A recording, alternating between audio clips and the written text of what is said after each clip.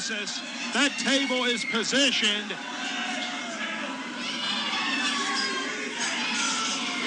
Rejects, bloody, Anarchy, bloodied, Ace Rockwell at the feet of Sean Tempers. Shadow Jackson. Wait a minute. Nutshot Tank. Nemesis clawing his way up. Shadow Jackson climbing the cage to get to his partner. Shadow Jackson has got him. The Urban Assault Squad has the Psycho. Oh!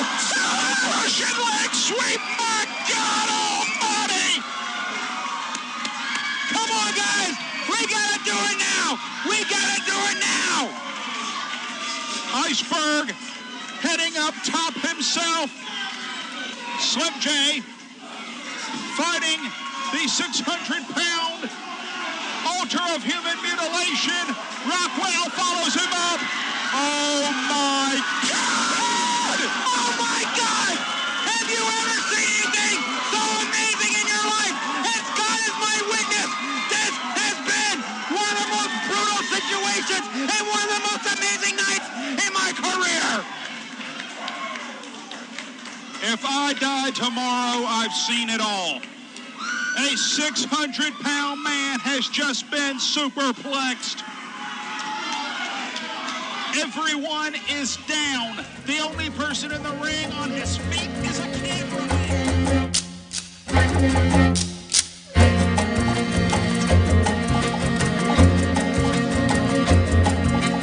의사지금매대 천피마타 들어라에 혼니사태도 굴러 도친 쳤다는 매래 햇민진명한 소사 댕기타드랑 어쩐다 당타새가 말을사 들으면 나말 곡든다.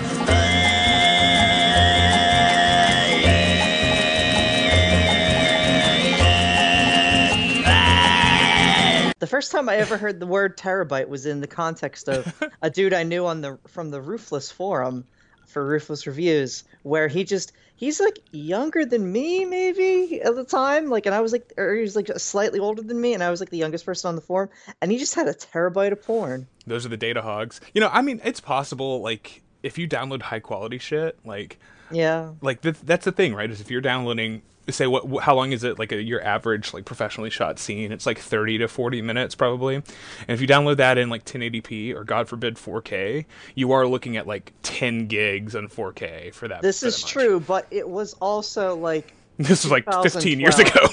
Yes, it was like a long ass time ago. That's some sick shit. Then that man had a sickness. Not to kink shame, but well, I mean, he did to data shame. He became a serial killer, Trump voter because of his hatred for his awful black stepfather. So yeah. Wow, that's, you know, what is motive? You know, it's just yes. it taps into something that was always there.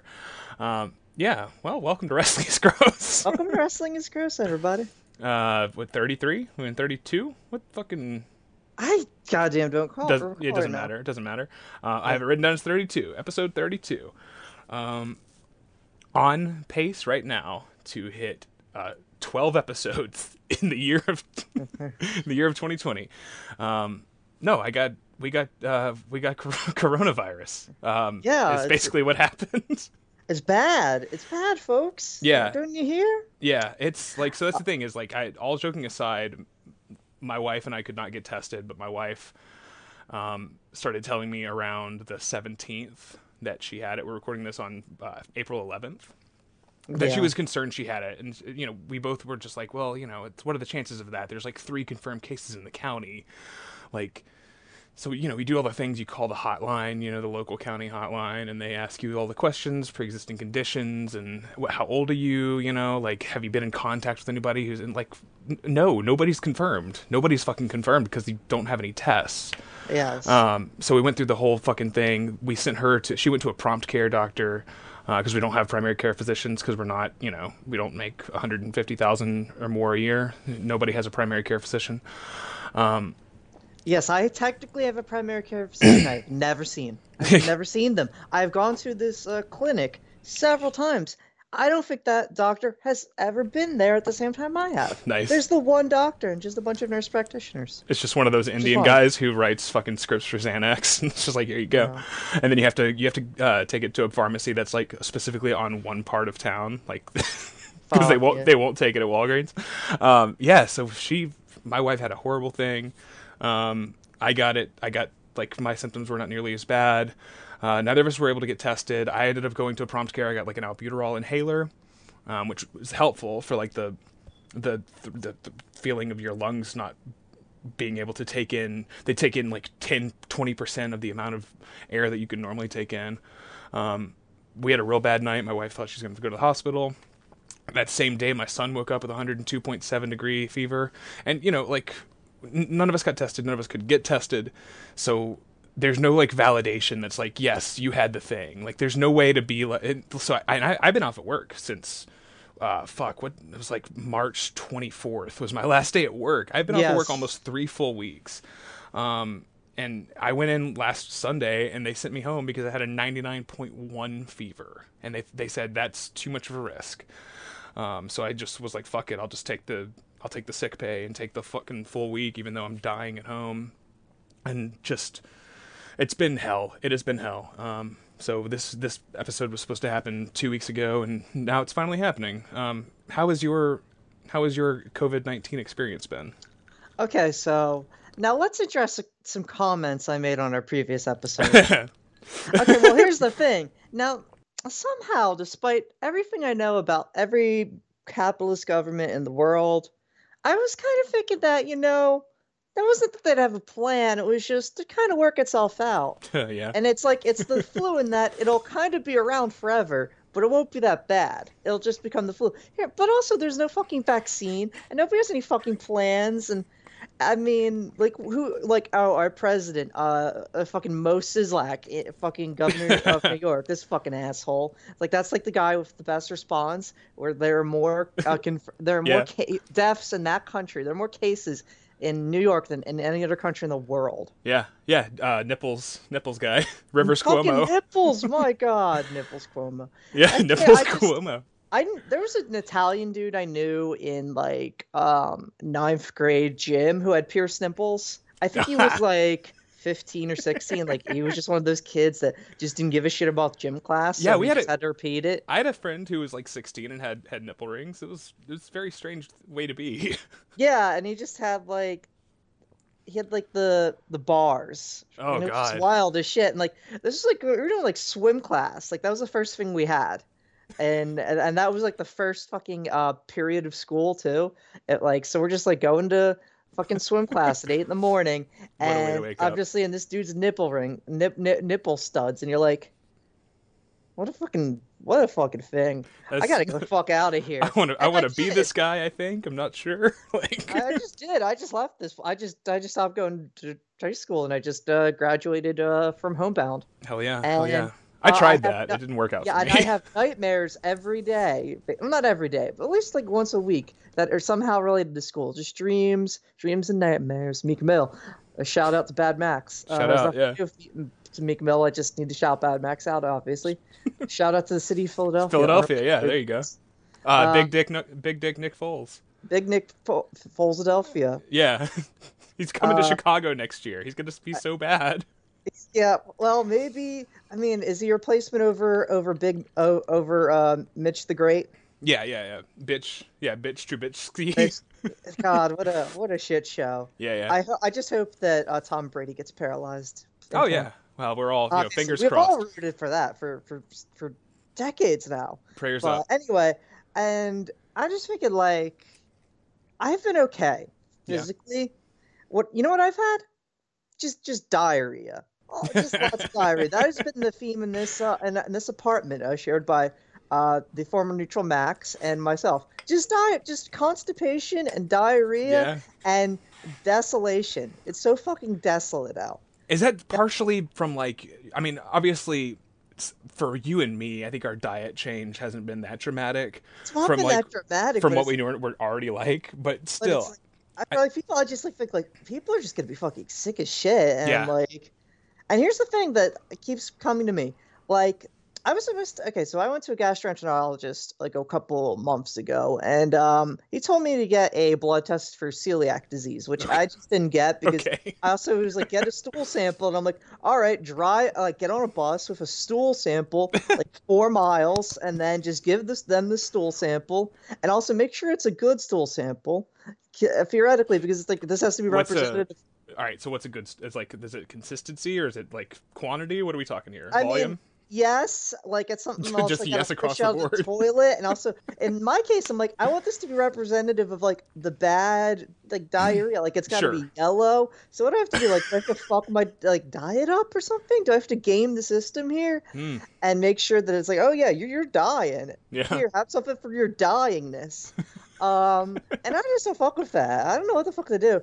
But here's the thing. I have two different scheduled appointments where I could have blood tests done. Except of course they're both in the city, and I don't think either of them is actually happening. I know one of Oh them is yeah. happening No. on a teleconference, which I haven't fucking figured out how that's gonna happen.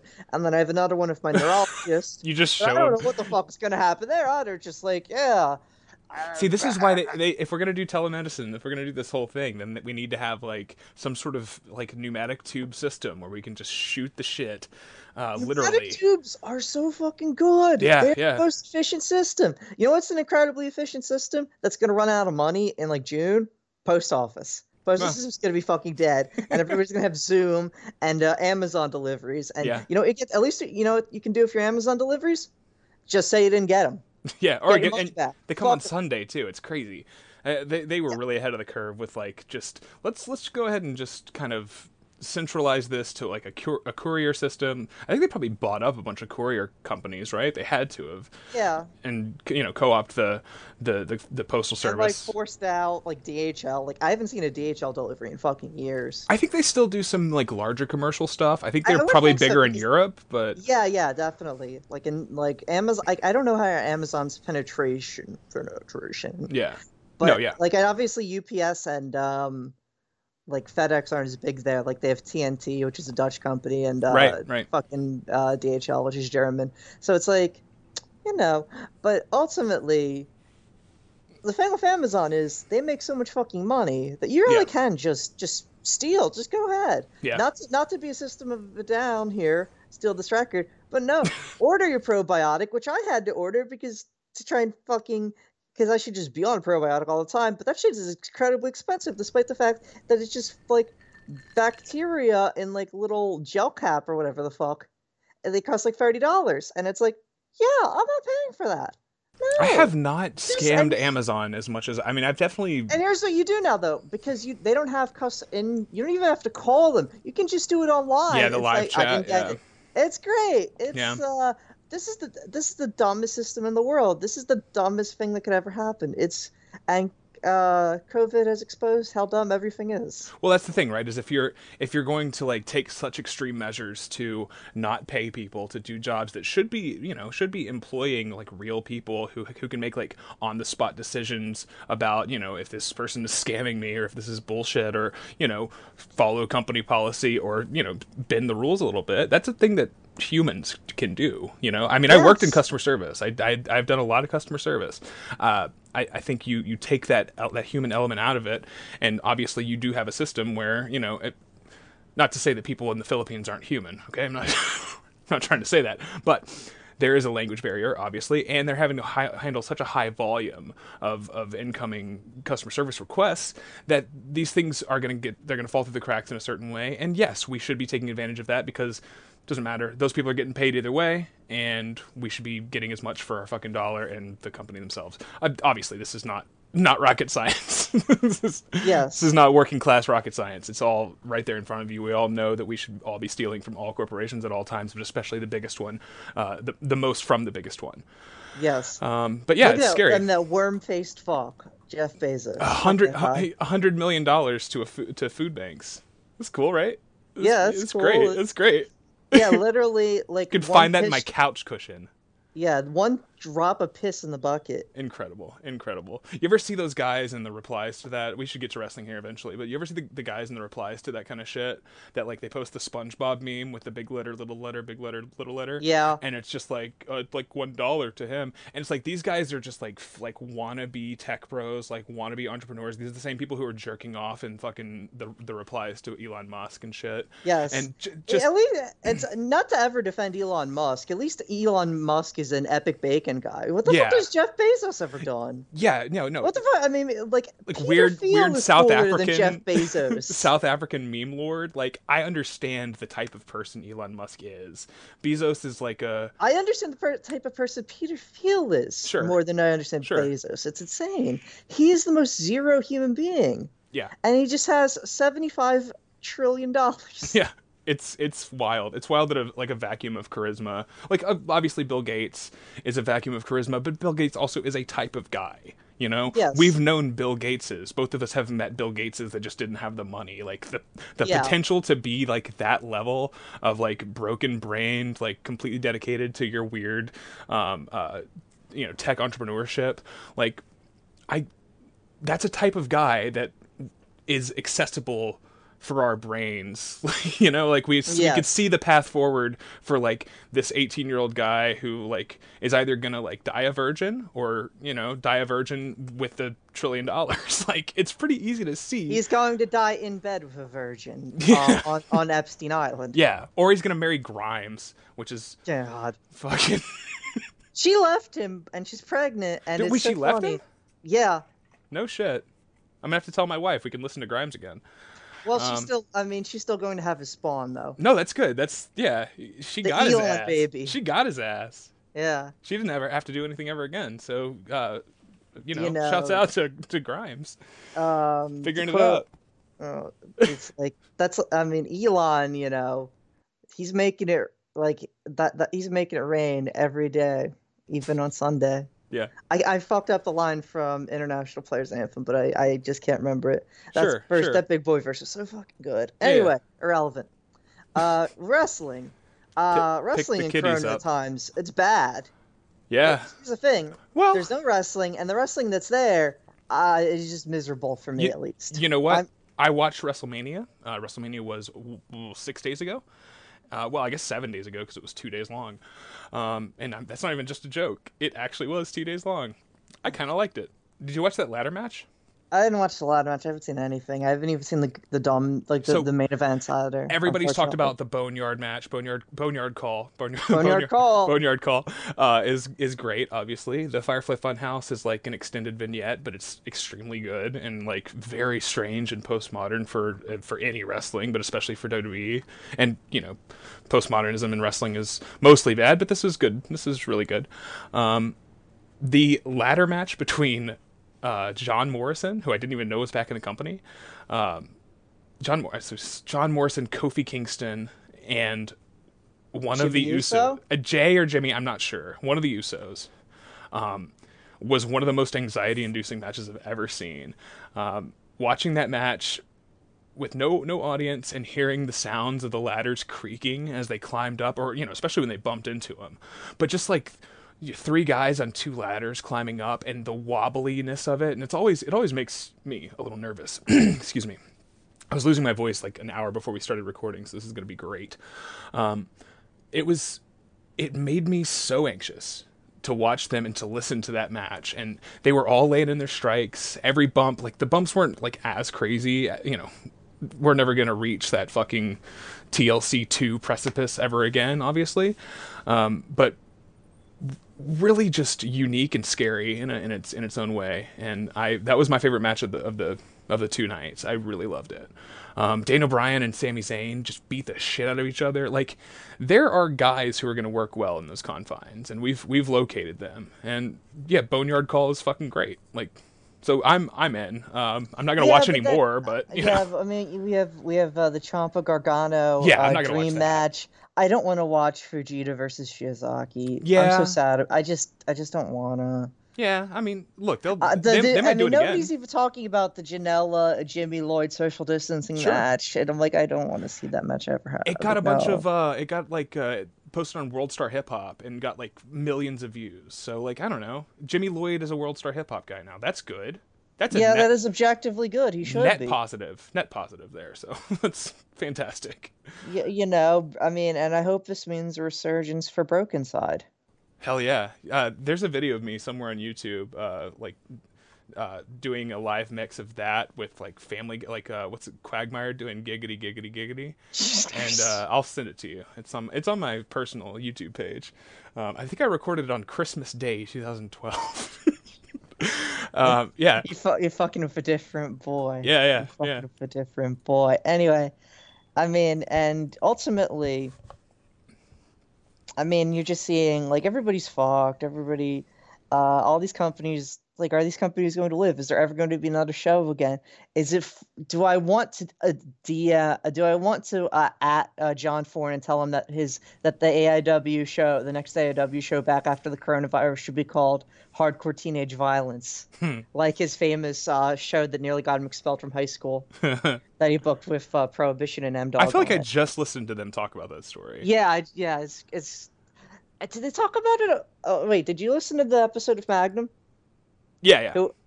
I don't. It might have been on that, but there's also it's been on other episodes. And I just laugh at that every single time. It's such a good phrase, hardcore teenage violence. I'll say that show, and I think a lot of other podcasts are thriving. Like and obviously it's like this is our time to shine, right?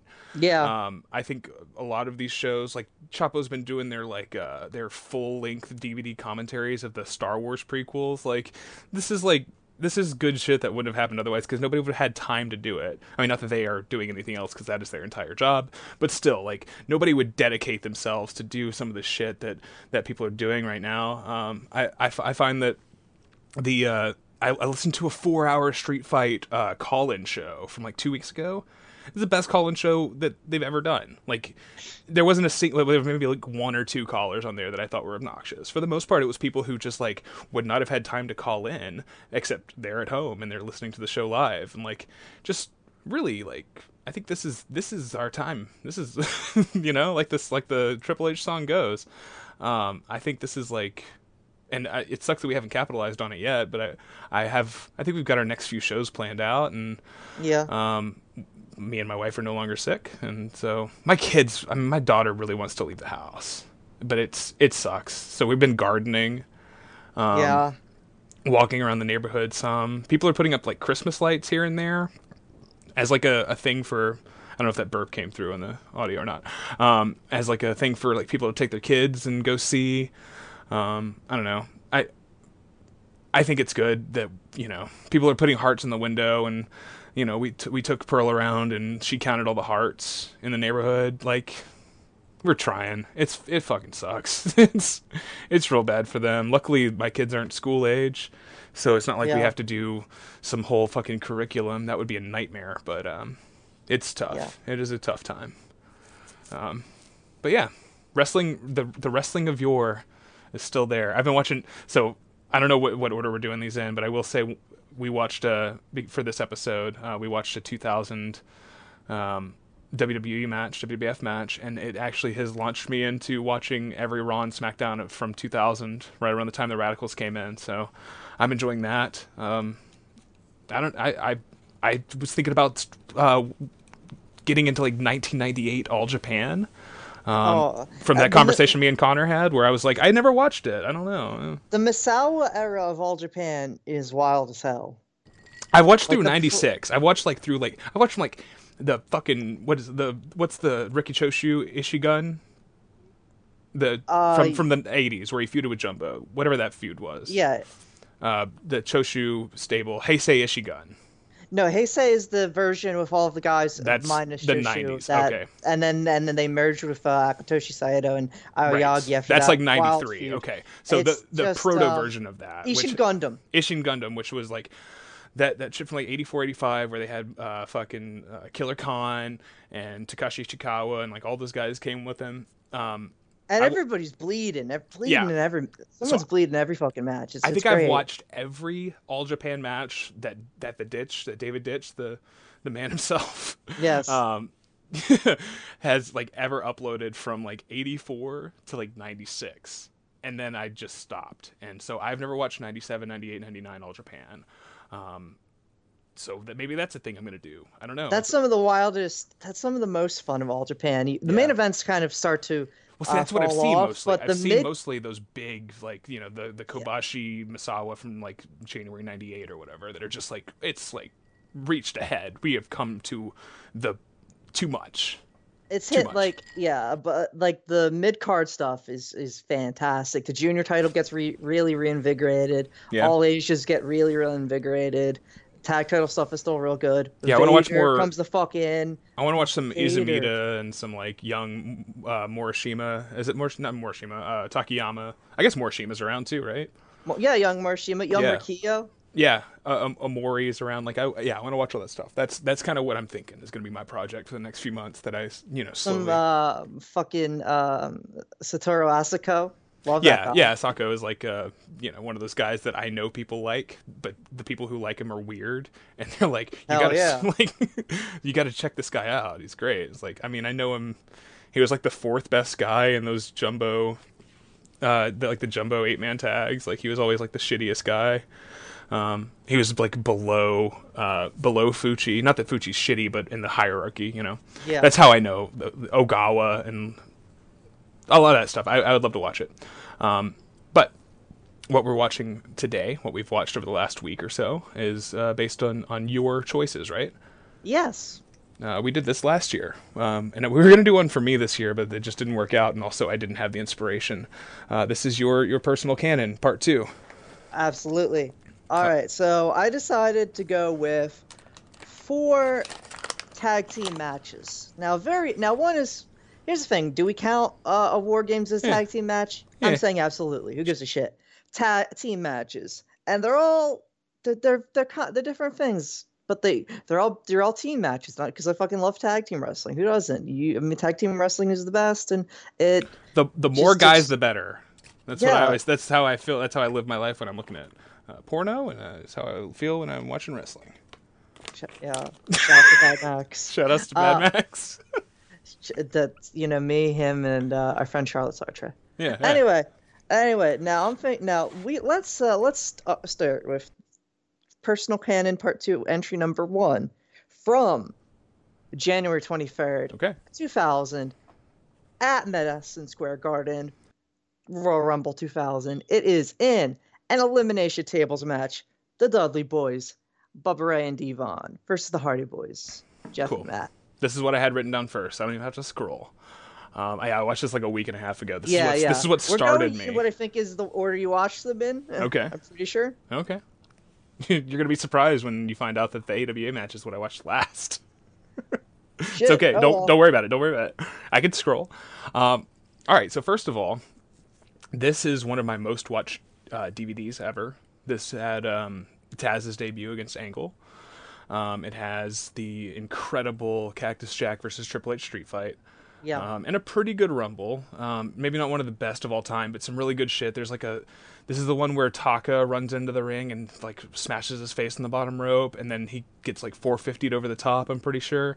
I like Royal Rumble 2000 quite a bit. I think there's also a Jericho Bob Holly China thing happening at some point. It's very strange. It's a strange card, but it feels, I don't know, cohesive. It feels like you're starting to turn the corner from the Russo vision of Crash TV into something that makes more sense. What's the guy's name? Because I didn't know the Chris Kresge. Chris Kresge. So I was watching all this stuff, following up on this, and I was just astounded by how well like this labyrinth of fucking different talents sort of weaves in and out of each other and have all these tangential feuds that can converge. Last night I just watched that famous from Dallas, Texas, or San Antonio, Texas. It's Cactus Jack, The Rock, Too Cool and Rikishi versus Triple H, X-Pac, Chris Benoit, Dean Malenko, and Perry Saturn. Where like it's just like that's like the culmination of all these like 6 different stories that are weaving in and out of each other and will weave other directions as well. It just in one hot fucking 10-man tag, just incredible. And I mentioned that in our chat, and you were like, you said Chris Kresge was a genius, and I never heard the fucking guy's name.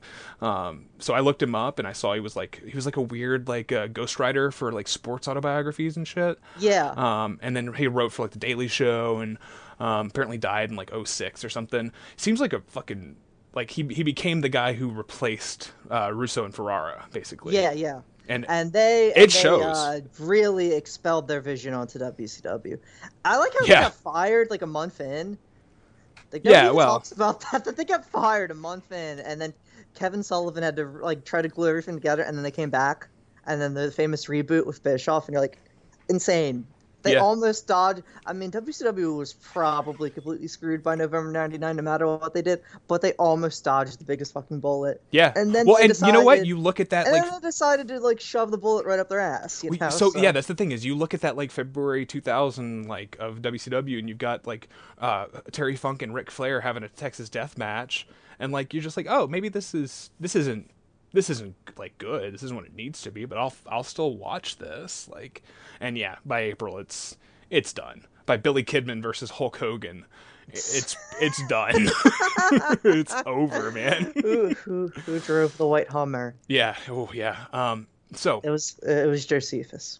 yeah, We watched every episode of NWA Power, and let me tell you, Power. there are no more episodes of it. There's an episode of it they just have on hold that they just are just not airing ever, which is so funny. Like Keep one in the can. It's Yeah, smart, just smart like, broadcasting. they have listed it as being like, oh, it's gonna air live, it's gonna air, and it's like, no, we're just gonna place this with all of our pay-per-views. Fuck it, we have nothing better to do. And now, that's like, still Billy Corgan's thing, right? yeah. And now, like, the top woman who hasn't actually wrestled a match that's on TV, she's just doing like makeup tutorials with like Aw. Eddie Kingston Cool. and Wade Barrett and fucking Bram like narrating, Sure. which is so bizarre. But- Makeup tutorials is like a huge thing on YouTube. Like that's like one of the most lucrative possible like Yeah. YouTube's subgenres of like time lapse videos that have 4 ads stuck in between them to maximize monetization. It's good stuff. Anyway, so why did I pick this match? Anyone? The answer is it's pretty fucking obvious. This match kicks ass. Like, Yeah. what the hell? This is an insanely violent match. Firstly, I think that almost gets lost. Like, there's I think when we look at like the double, is it what the fuck is the once you get to the triangle ladders, yeah, and then and then at Mania 2000, a couple months after this. I couldn't remember exactly the name of it for whatever reason. And then the official TLCs, and those are SummerSlam. violent matches, but they're based on like big spots, and like what it comes in between can sort of be no, like everything in this match is just insane. Well, so this is the one that is this is the most like concussion like There are there are so many just yeah, chair shots to the head. shots Everybody gets at least one. Everybody gets at least one, and it's great. Before we dig too deep, I do want to say I'm not a huge fan of Edge and Christian versus Jeff Hardy and Matt Hardy from No Mercy, the Terry Runnels. I like the match, but yeah, I should feel go that. back and rewatch it. I never thought it was that good, but I think I saw it after all the other stuff. I do want to say Terry is in a bathrobe with the Hardys beforehand. And I just want to shout out her nipples. Is there anyone in wrestling history with more perennially hard nipples than Terry Runnels? Sorry to get horny before we even start the first match, but damn.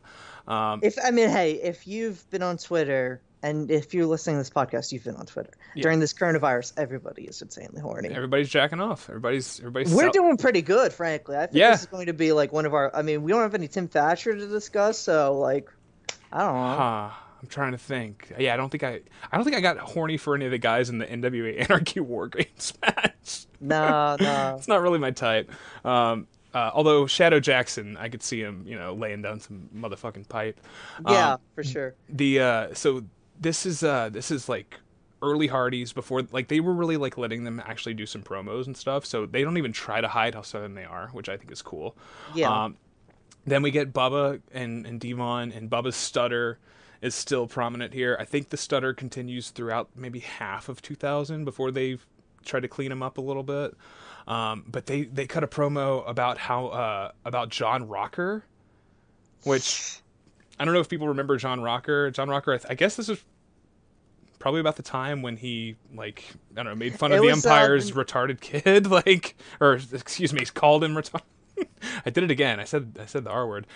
He said he's like making fun of an umpire's kid, right, with developmental disabilities. I mean, this is the era where there was like the Yankees Braves World Series, and he said, going on the subway, you see all these all these like immigrants and people with blue hair, and Right. like, and it was people. I mean, going after people with blue hair, like that's some early stuff, right? Like, that's some cutting edge, Yeah. for 1999. Yeah. And of course, this is so funny thinking about these two as like two of the, especially Mr. Mark LaMonaco, Bubba Ray Dudley. It's like the most. I mean, Bubba Ray Dudley is NYC Guido voice. Yeah, So yeah. No, this is he's such a he funny is a cheap heel heat promo. It's great. fully Bensonhurst. Like he is definitely like that guy. And for whatever reason, he is playing the character of a man who is sickened by what he sees in New York City.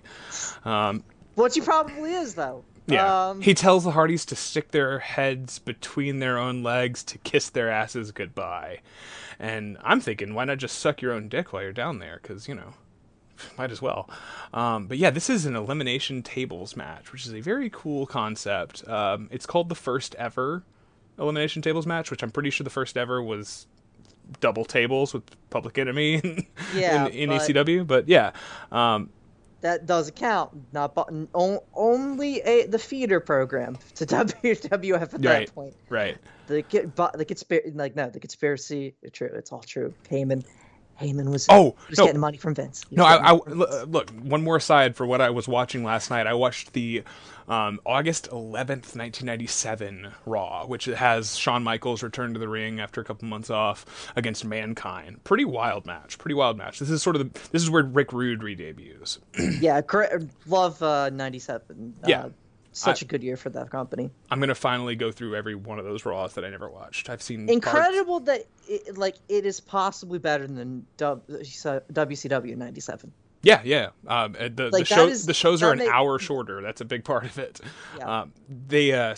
Shawn Michaels does like an elbow drop off the apron onto a table, and somebody like Jim Ross says that's pretty extreme, and then that feeds into Vince McMahon just straight up saying, well, you're going to have a little bit of extreme action on Sunday, King. And like they straight up do a promo for Hardcore Heaven. Straight up. They mention Tommy Dreamer on the air, say King is going to wrestle him on Sunday. And King's like, why are we advertising this? Shut up. Like, and like they straight up do. It's so blatant how much ECW is working, how much they're working together. And, obviously, Brackus has an advertisement on this. Like, you can draw the lines between them as a developmental territory and boosting each other up for that 6-8 month span, and beyond. Obviously, they worked together up well into the 2000s with Taz winning the title or whatever, and stuff like the Dudleys, the famous line that Heyman did not even offer them. Bubba asked for give me any single contract offer. I'll take a $5 contract offer. I won't take it, but at least I would thank you for the attitude. And he's like, no, I'm not doing that. Yeah. I'm not letting Vince hear that I fucking did that. It's time for you to go. It's and you could probably carry this thread all the way up until the end of ECW when Jerry Lawler walks out when his wife gets fired. And who's there to replace him? A week later, not 2 months after the end of ECW, Paul Heyman sitting next to Jim Ross on commentary on Raw. Like, it's all been working together. These people have been working together for a long fucking time. All right, so this match. It is violent. It is crazy. Sick, unprotected chair shots. A lot of, cool little... logic stories, little psychology stories happening with elimination teases. Yeah. Early on, Jeff gets back body dropped into a table, and Matt just flips the table out of the way, barely, misses him by a foot.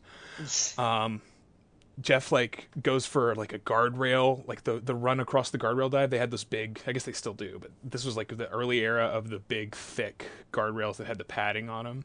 Yeah. And Jeff runs around the corner and Bubba just throws a whole table at his face. They go for the Hardys go for a double superplex on Bubba, and Devon moves the table. Yeah. And still, like Bubba still eats a superplex, but He could have just not stopped the eliminated. superplex. I have that written down. He could have just stopped the superplex. Fuck it. Yeah, Bubba gets like clotheslined with the ladder. Like they both run the ladder. Like each of the Hardy grabs one end of the ladder, runs it into him, and they clothesline him with it. And Bubba bumps backwards over the top to the floor. And then he just gets his head destroyed by chairs, just like 3 or 4 in a row. And then they eliminate Bubba early, right? This is the weird thing about this. Is that excuse me, I tried to mute and I muted and unmuted, so I just coughed right into the microphone. Eliminations happen in this match, but they stick around, which is It's strange, but it also so they actually do build this like the idea because it's about this happens after the Dudley bomb through like off the top rope through a table. One Hardy threw another Hardy through a table on Raw, and then I just watched that. That is so sick. Yeah, and then on the SmackDown after that, there's Jeff does Matt does the leg drop off the stage to both of the Dudleys on tables. So it's like they set up like you have to take them both out like in one like thing, and it's also consecutive eliminations, and they actually work it that way, which is very interesting. And also like technically this is a match that doesn't have disqualifications, so sure, stick around. It's very strange, and like there's JR and you know what, Jerry Lawler, I love him as a wrestler, not a particularly sharp man, especially at this point in his life. JR never sharp. Jim Ross is not a smart man. They're completely confused by the rules of this match. Well, yeah, they keep after Bubba's out, they keep saying, and Bubba gets sent through a table after he gets eliminated, and they're like, "Is that it? Is the match over?" Like, yeah, it's a mess. They have to be eliminated consecutively, and that is end up. I didn't realize that was a thing. I don't know. They do say it, and it's very strange, and it's a thing you don't think about. And this is like one of the first times I hadn't seen the match in a very long time, actually. I guess it makes sense with how this match ends. I guess that is what happens, but still, it doesn't like they sort of start no selling that idea on commentary. But it's very complicated. The workers, yeah, because they're idiots. But the commentary, I mean, the workers, I should say. The 2 tag teams actually do work it that way. Oh yeah. So yeah, this match is laid out beautifully. So first you get that first elimination, which I is a classic. The Matt Hardy with the leg drop for Pearl Harbor. Yeah, and the flying elbow off the top to the floor from Jeff. Insane. Yeah, at the same time, it's like a Sabu and RVD sort of thing. Yeah. Or the Hardcore Ninjas, which is where Pearl Harbor comes from, of course. Of course. It just ludicrous looking. Then you get the spot with. So they get. I have a line from that. JR says that they when Jeff and Matt land and smash Bubba through that table, JR says that they converged at the same time in a hostile mood. So yeah. JR also says around this time that Bubba may have a concussion, which I'm thinking he's probably got a concussion. yeah, that's good. And then you get the great spot with Devon where they're going. They have one spot. They have the 2 tables set up. It's with the stairs between the stairs. The bottom part of the stairs is upended, and so it's like the same height as the apron. So yeah, they got one leaned up over that. So they put Devon on the table, and Matt goes for another leg drop. Devon moves out of the way. Yeah, and Matt takes a ridiculous landing. It's a bad one. Like the table barely breaks his momentum. He just crashes like tailbone first. And to the it's floor. insane. And that is immediately overshadowed by one of the great table spots of all time. Yeah. Devon moves to the other table, just like out of like a catch my breath. And then he just like, oh shit, I'm in front of the table. As Jeff Hardy goes for a tope con Nero over and through the table through and just the ropes, homicide style. Yeah. Yes, fucking dies on that. Yeah, it's like a table that's leaned 45 degrees against the rail. So yeah, he rolls off the one, he lands on the other, and dodges both Hardys. It's the kind, and it's a good tope con hilo too. It's like it's like a homicide or like IWRG, like a mid Carter. That's a Dick Togo. Yeah. It's I was thinking it was like an IWRG or like. Lucha Memes mid Carter who's trying to get bookings off of crazy gifts, like they're just trying to get that Lucha blog heat, Yeah. Like it feels it's in the middle of this match and it's inconsequential, fucking unnecessary. But because also because unlike other table matches, because this would be the norm with table matches to come, if you can, like, that you would be able to eliminate yourself. Like, and I think it's the Dudleys versus Kane and Big Show, and Big Show loses the match. Big Show versus Cody Rhodes. He steps off the ring. Yes, and he puts himself, and there's another version where it happens with Big Show or Kane, where they just put their foot through the table, and it's the stupidest thing in the world. It's like it's such a wet fart. Like, no, you cannot eliminate yourself. And I understand that in a strategy way, and it's sort of it was either Big Show versus Cody or Big Show versus Rey Mysterio. It was against a guy that could never put him through. It's Big Show versus Cody. It happened multiple times with Big Show. Okay, well, like years apart, like a decade apart. Insane. If I had known that was a rerun of an old one, I wouldn't have liked it as much. But at the time, I was like, that's a pretty clever way to end this and still make. Because I think Big Show's the babyface in that feud. That was probably beautiful disaster, Cody.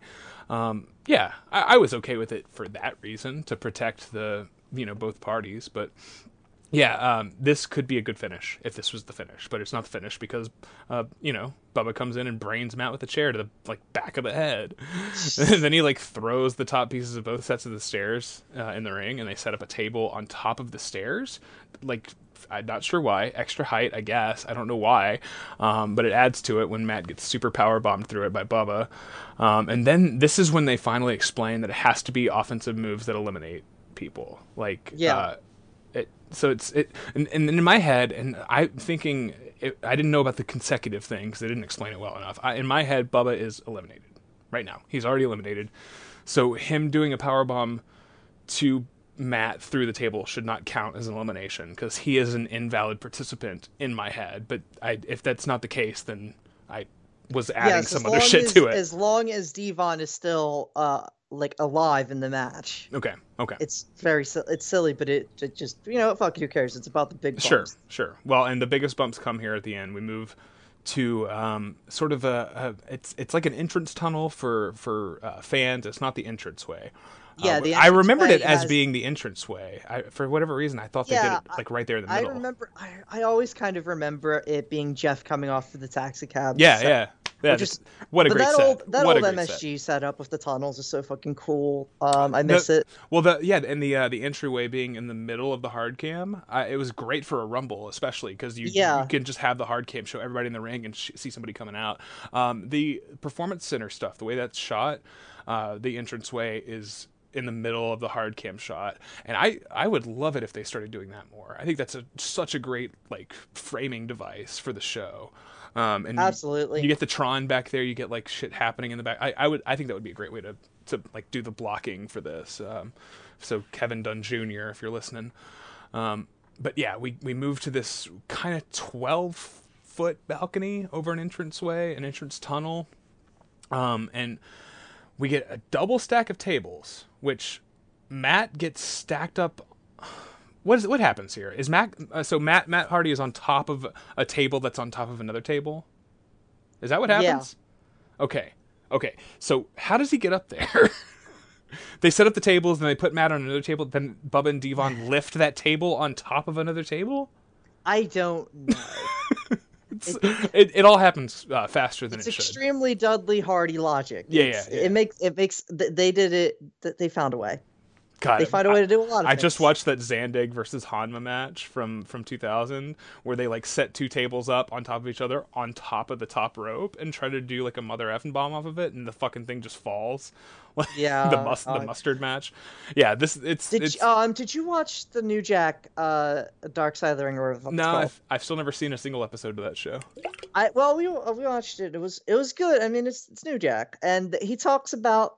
I know Worldwide said it inspired him to get back in the ring, so that was a good sell. It is good. Shout out to Worldwide. But I think it's that or something else where he mentions for the Vic Grimes spot, the original one in ECW where he ends up have his brain leaking out of his head and loses the eyesight. He says I didn't want it to be two tables set up on top of each other. That's fucking dangerous as shit. You can't trust the two tables to be. You can't trust both tables to break at the same time. Okay. Which is very strong logic out of Mr. Jerome Young. Yeah, I think the two tables is mostly a good thing. I think you think you gotta have two table, but it was with the way they were coming off the balcony on like sort of diving Coming backwards straight without down? without the ability to see. Like they would need Okay. 4 tables or Okay, something for so it to work. you look at this spot, and then you look at Bubba, the big like 20-foot ladder Bubba push from SummerSlam, or I think it's SummerSlam, where he goes through the tables that are in the entranceway.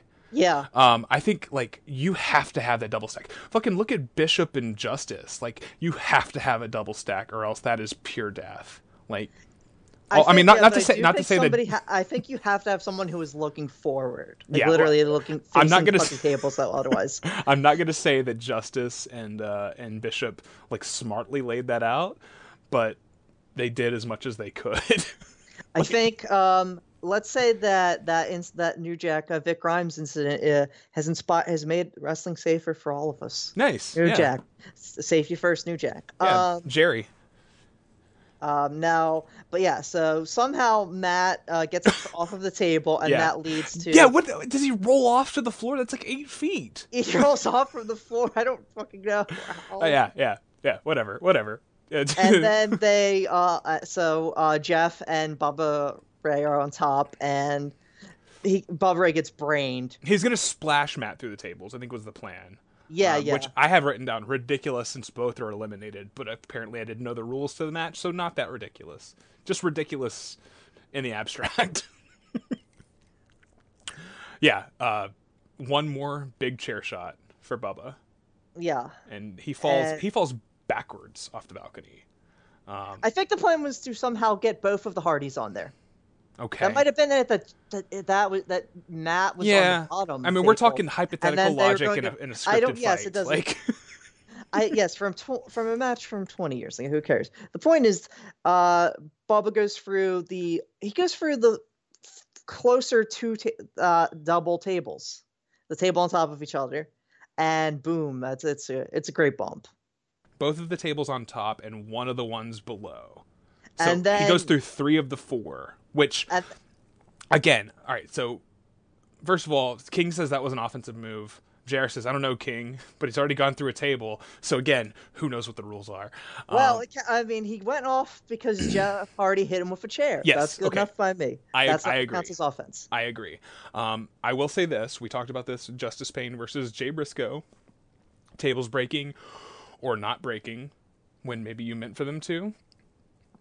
They're kind of lucky that they ended up with one unbroken table from Bubba's fall. I would imagine they probably had another table nearby for the finish in case, but it works out perfectly because Matt delivers one final unprotected chair shot to Devon before putting him on the remaining table, and Jeff removes his shirt, delivers the finger guns. It's not a swan-like, beautiful swanton bomb that we'd see from him like on a normal occasion. It's a really floaty, sort of like dream-like senton bomb, and just destroys him, crushes him. Absolutely. The swanton bomb that he gives to Edge and Christian, I believe both of them, or I think it's Christian and Devon at WrestleMania 2000, that's off the really high ladder on the tables that are super close to the bottom of the ladder. That feels like he just sort of falls off. This feels like a true jump. This is a dive. And yeah, that Hardy's win. In my head, it was like dumb logic at times, but maybe I just didn't know what the rules were. So if you're going to watch this match, keep in mind that the rules don't make any sense, and we can't pretend to know what they mean, and we just have to we're in the hands of these two fucking crazy brother teams, And the only people who know how the rules are these 4. Nobody else. Maybe Anthony Gurria, maybe they tried to explain to Pat Patterson what they were doing. Howard Who knows? Finkel somehow knows what the rules are. Yeah. He's got to announce it, right? If he fucks up, then the whole thing is a wash. Oh, and they also isn't there like a 5-second delay after the table after the swanton and the bell? Like, nobody knows. Okay. Nobody knows what happened. It's great. It's great. Yeah, they send a telegram. It's not instant. It's great shit though. It's fantastic. Beautiful match. I loved this match. I've been looking for. I didn't actually end up rewatching. So you know what? I told you that I went on and watched some more of the 2000 Raw and SmackDown. I was gonna rewatch Cactus and Triple H. And Hunter. Yeah. I was just gonna watch this show, right?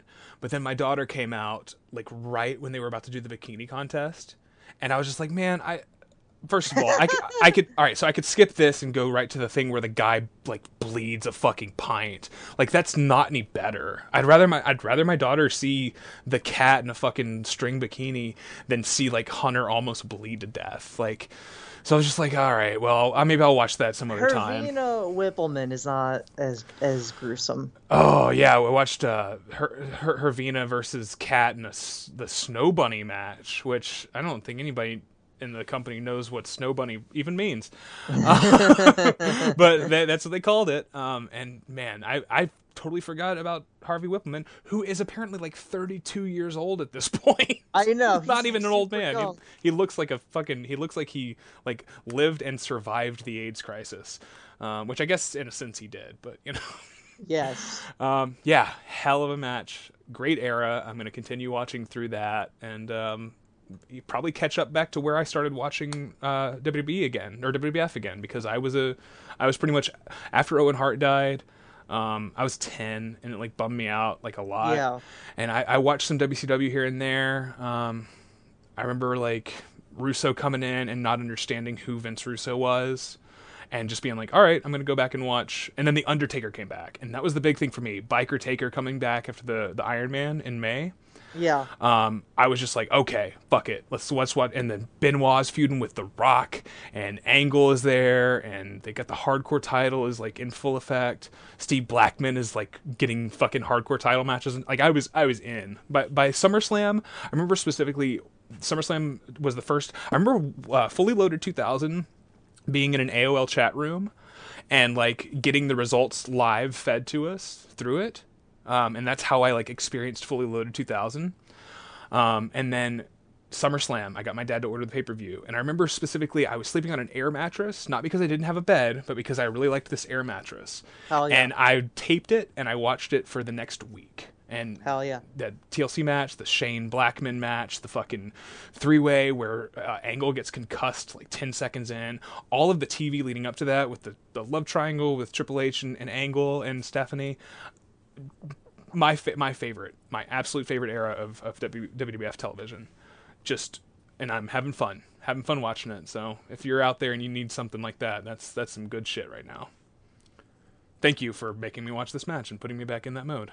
Absolutely. You're welcome. I fucking love it too. All right. So Chris here's another. Chris Kresge. What'd you say? Chris Kresge. Chris Kresge, Fucking baby. genius. MTV hero too. This guy was fucking everywhere. He has a resume. and it is a fucking loss that he died. Yeah. But he should have been he should have a job. He should be writing for AEW now. Yeah, he should have had a job for fucking life in wrestling of any kind. Who gives a shit? For sure. He could have made TNA good. Yeah. Oh yeah. Maybe. Who's to say? Anyway, Hey, next he up. could've Okay, made so TNA do you want to go? What'd you say? I said he could have made TNA better. He could have. Well, yes. It is good. You know we love. We are very proud of things evolving. Monsters America's Ball, Most Wanted. King of the Mountain, Six-Sided Cage. Hardcore 10. Yeah, love it all. Love it all. Gail Kim, thank you for existing.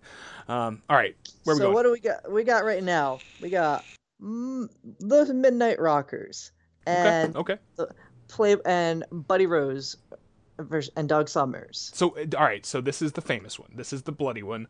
Blood in the Sand is that weird guy who was like 16, said on PWO that always stuck with me, but it is true. Okay. This is from August 30th, 1986. The Showboat. At the Showboat Sports Casino Sports Pavilion in Las Vegas, Nevada. Midnight Rockers, right? Is that they're called the Midnight Rockers? They're still the Midnight Rockers. Yes, for the Sean and AWA Marty. World Tag Team titles. Okay. Sean and Marty versus Pretty Boy Doug Summers and the Playboy Buddy Rose, Right. with Sherry Martel. Yes. So I don't. All right. I know this match is mega famous.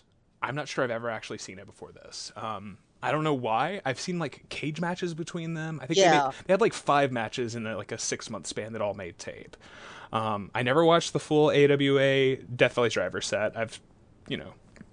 AWA Hunted, is but a weird promotion. Let's keep it at that. yeah, And yeah. we'll just say that AWA is full of bullshit and sometimes is really boring. But I wanted to say the Showboat '86 run is full of amazing shit. It has the Sure. Vader. It is a fucking baby Hansen. Vader versus Hansen. Yeah, match. yeah, It has that's a great match. It has like Manny Fernandez versus Wahoo in the strap match. Is just beating the fucking shit out of each other. I haven't seen that. That sounds good. Is Bockwinkel Hennig 60-minute draw from '86 Showboat? It might be. Or is that from St. Paul or something? It might be from St. Paul, but there's Bockwinkel Hennig stuff. There's Yeah. there's Hennig Hansen stuff that's good. Yeah. Hansen's run there is really, really solid. Really weird era for him as in America. I guess his entire career in America post like WWF run is or WWF run is pretty weird. Him versus Vader at Wrestle War, like 91. Yeah. What the fuck is that shit? Him and Sid squashing Lee Scott and whoever else. Like, God. weird stuff happening. Yeah. Anyway, so I forget what the fucking, we don't hear the song, but it's some other licensed song that the Midnight Rockers come out to. Okay. Running After Midnight, maybe? Doesn't matter. The Heels come out to Dress You Up by Madonna, which I did not realize exactly what it was. Z-Bar. It's so good, though. That's it's Z-Bar's so entrance, right? It might have been. Or does he come out to Lucky Star? Maybe Eva and Connor can come through and let us know. Does Z-Bar come out to Lucky Star or Dress You Up in My Love? Both incredible songs. I listened to the two-part You Must Remember This about Madonna and Sean Penn.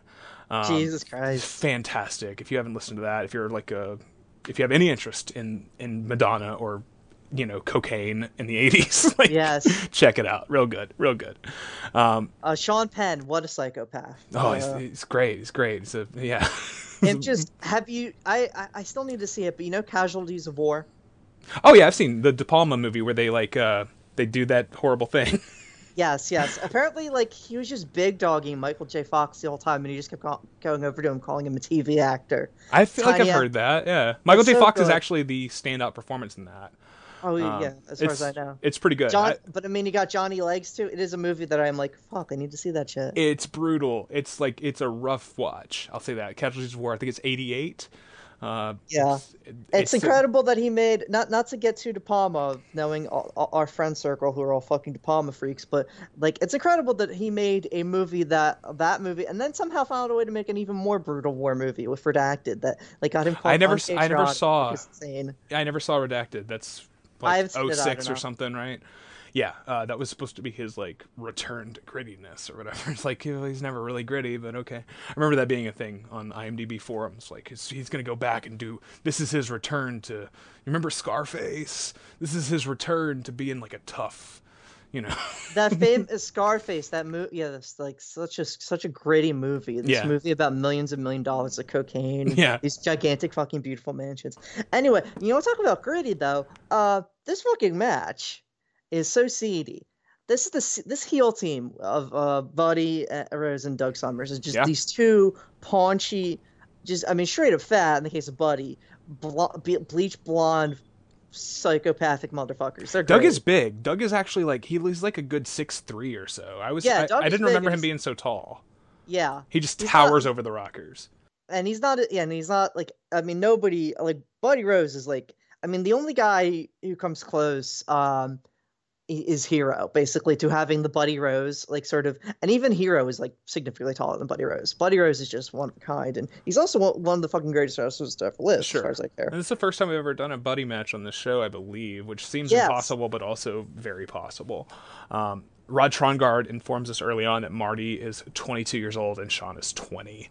So, really, digging in here. I don't know when either guy debuted, but I'll say this. Sean has positively awful hair here. Yes. His offense seems to consist, at least early on, of 80% victory rolls. Yes. He does a sweet chin music as a transition move for 2 early on. And then it becomes the match that it is when Doug grabs him on the apron, runs him headfirst into the turnbuckle, not the pad, but the actual metal buckle that attaches the ropes to the ring post. Sean bumps to the floor. And then when we cut to a camera angle that shows Sean on the floor, his head is under the ring skirt. And you know what he's doing under there, so He's doing lines. Yeah. He's cutting himself up, and you're like, all right. Yeah, he emerges It from is. a fresh puddle and is a mess immediately. And Doug is evil. Doug Summers, it's like I haven't seen a lot of Doug Summers. I think probably, if I've probably 90% of the Doug Summers matches I've seen. If I've seen 10, then I'm gonna say 9 of them had him and Buddy as tag partners. That So feels right for me too. Doug Summers is one of those guys that I know on Reputation has a bunch of other shit that's good. I just don't know where to fucking find it. I don't know if where the there's fuck it yeah, was. is there even tape of it? Who knows? Yes. But he is really nasty here. He's like he goes right after the cut with like stomps and punching and biting. Buddy gets in and punches Sean's bloody forehead and then licks the blood from his knuckles. Like I guess at this point, you know, I like what 86 is the Reagan administration still saying AIDS is a hoax? I'm not sure. They have yet to acknowledge AIDS. Okay, so licking blood was still very kosher in 86. It's all good. It's all good. Not to make a pun Yeah. Oh yeah. about Okay. Buddy. Yeah, huh. Oh, we don't. I never make a pun. Come on. But then, all right. So Sean comes through with these like stray punches here and there, but this is mostly just him selling his ass off with like a stained-up forehead, and he is really good at it. For a guy that like in his late career basically ruined the concept of selling, he is amazing here. He'll barely even get close to making a tag to Marty in for the most part, but he'll take a step towards him and then just like slow down and get shaky, or you know like Buddy or Doug will come in and like they'll almost tease him for how like close they let him get to making a tag before cutting him off. He is brutalized in a way that is like almost like sad. Like he comes off at, you know, the idea of a good babyface selling performance is to get sympathy from the crowd. Obviously, it's wrestling 101. I felt like bad for him. Yes. At like one point, there's like a moment where he like starts to reach for a tag for Marty, and Doug just sort of looks at him and just like he doesn't shake his head, but he just sort of like slowly, like he's toying with him. He allows him to get a little closer and then just slowly cuts him off. Sean is like pathetic in a really sad way in this match. It's great performance. Could not believe it. That's It's incredible. It's me so going good. off on Shawn Michaels being good on my podcast. It's something I don't know. It's bound to happen eventually. But Yes, well, I mean, it is 1986, Sean. We're not talking 2008, Sean. man, Yes. Sean is really good in that 97 match with Mankind. Like Sean was good for over a decade. He was good for over a decade. It's crazy. It's, There's a reason It's, he became the guy. I get it, but shit, man, fuck, ruined it all. really, he really fucking did.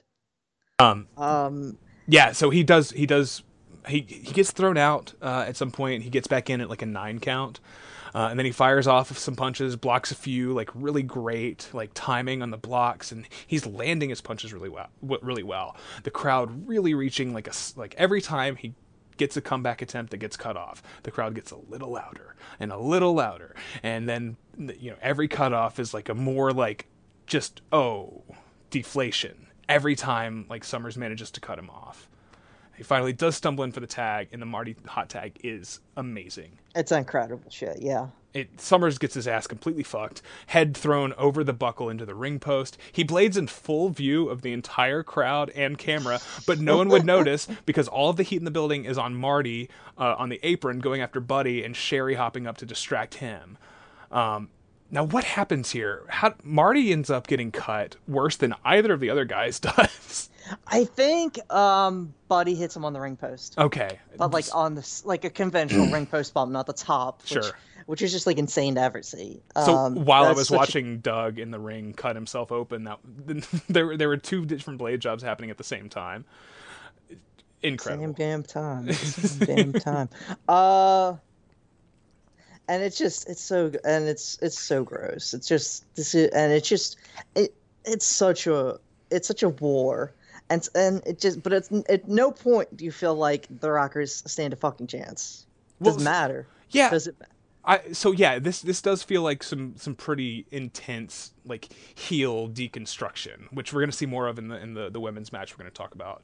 But this does feel like just just a completely insurmountable task for the baby faces.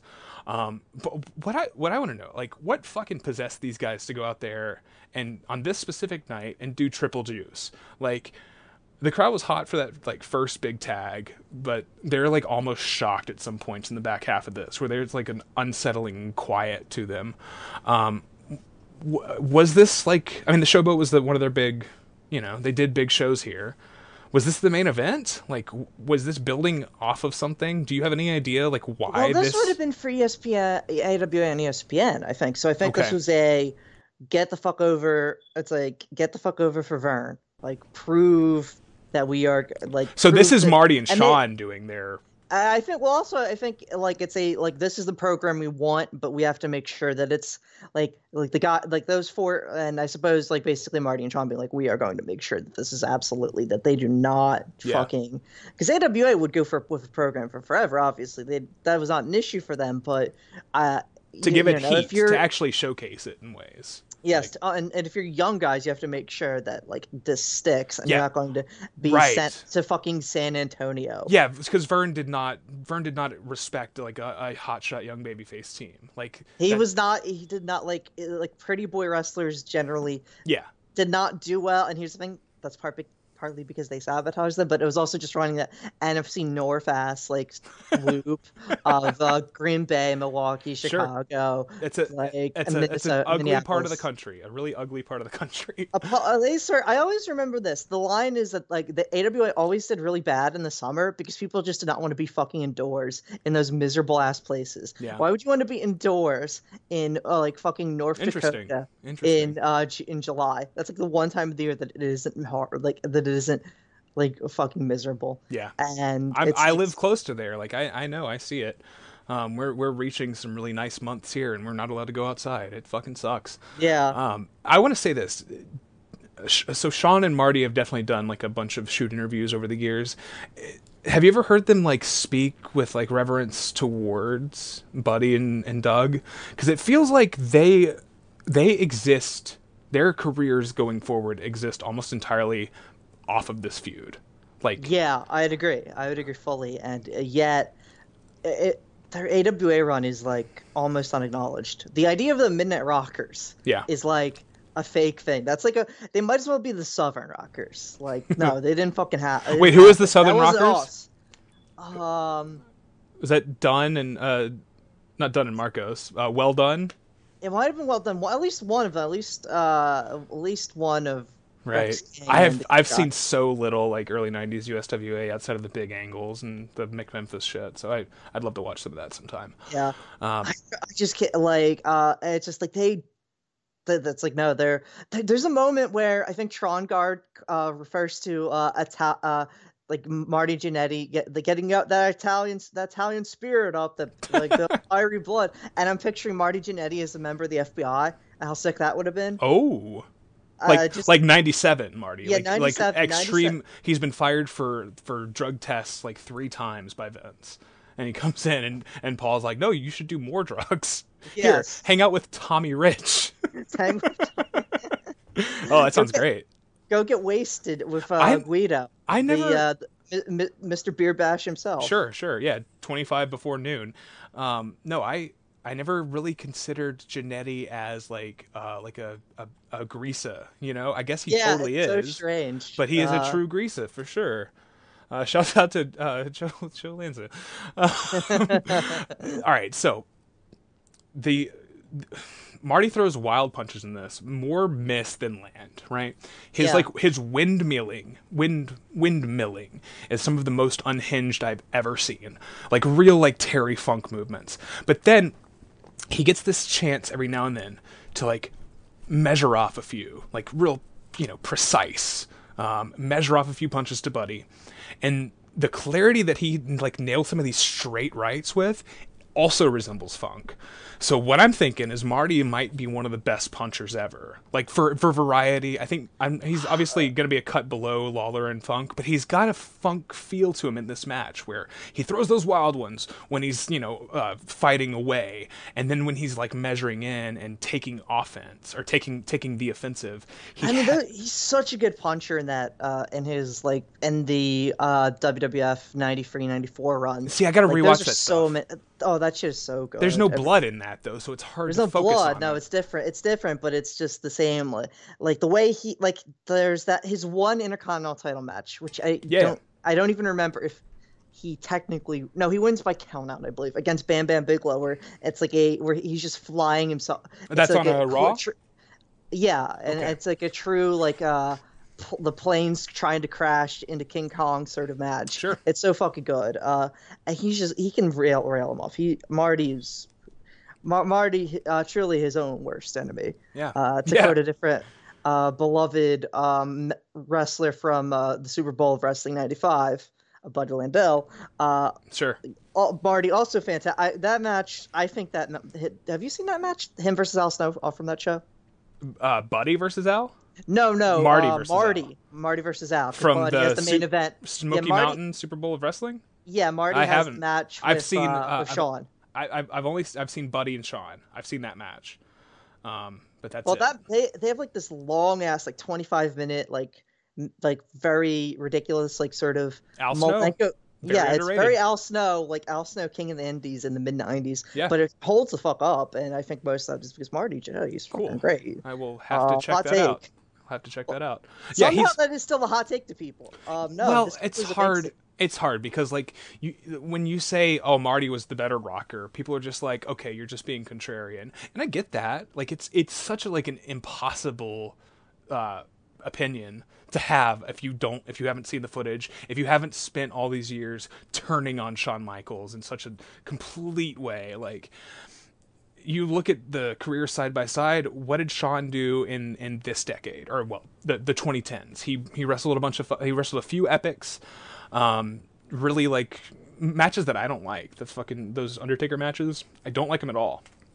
And did dramatic shit in special guest referee roles, and then came back for Saudi Arabia and shit, which I still haven't watched. I should watch that. I hear it's really funny. Doesn't Triple H get extremely fucked up in that match? I have no idea. We should watch it. We should watch it at some point. That's what if we ever do a Twitch stream, we should just watch Saudi Arabia matches and talk over them. I've never got to voice my opinions about Goldberg Taker. Yeah, we got to do that. We got to do that. So the thing that you look at their late careers, right? And what has Marty done in the last 10 years?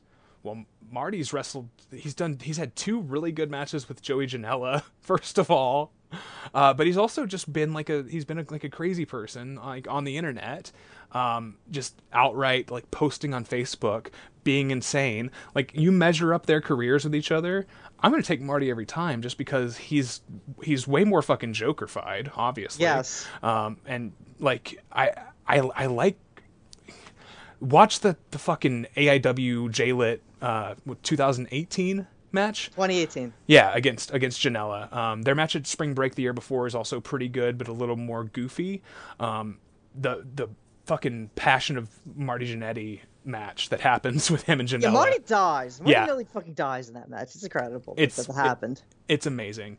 So Marty's great. He gets Buddy haymakers him, falls backwards into a tag. Shawn gets back in, throws this also fantastic punches, lands 6 perfect precision punches in the jaw. As much as Shawn pisses us off, Shawn had a fucking run, as we just said. He was real good. It's just Marty is one of the most underrated wrestlers to ever live. He's also so charming, and cocaine, obviously. Shawn's a pill guy, but Marty's a cocaine guy. We respect that more.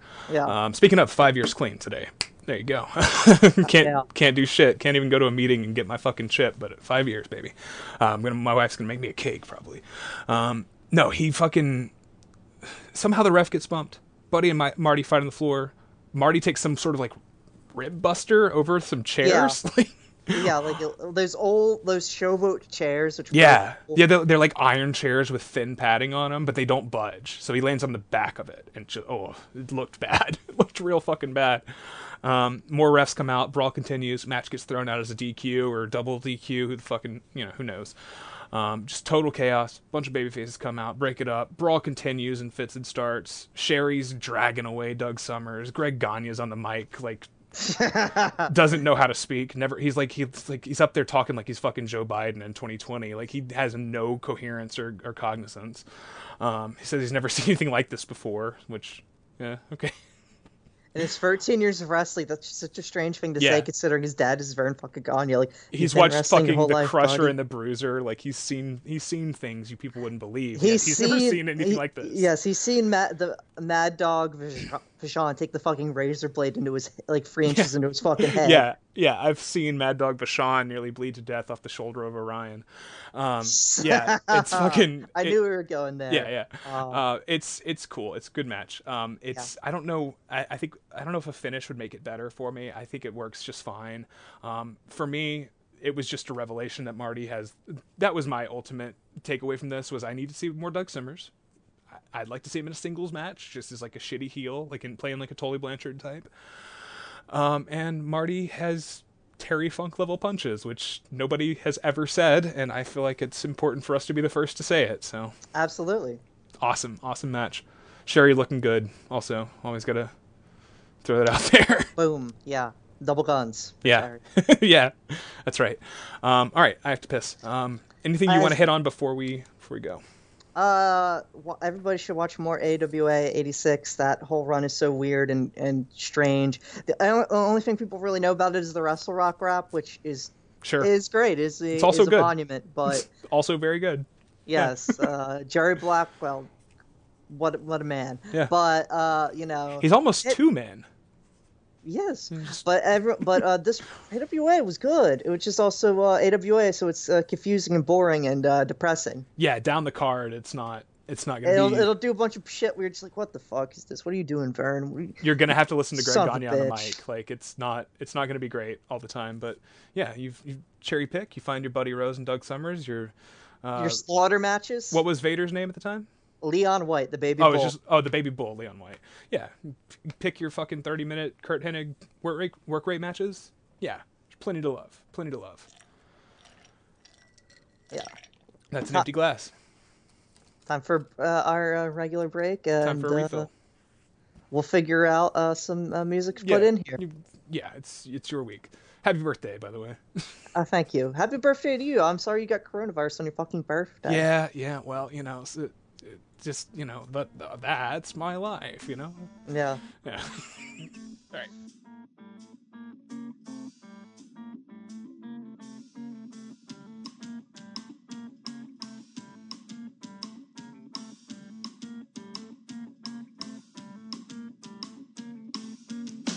Come on, Rick, I'm not a prize. I'm not a cynic or one of those guys.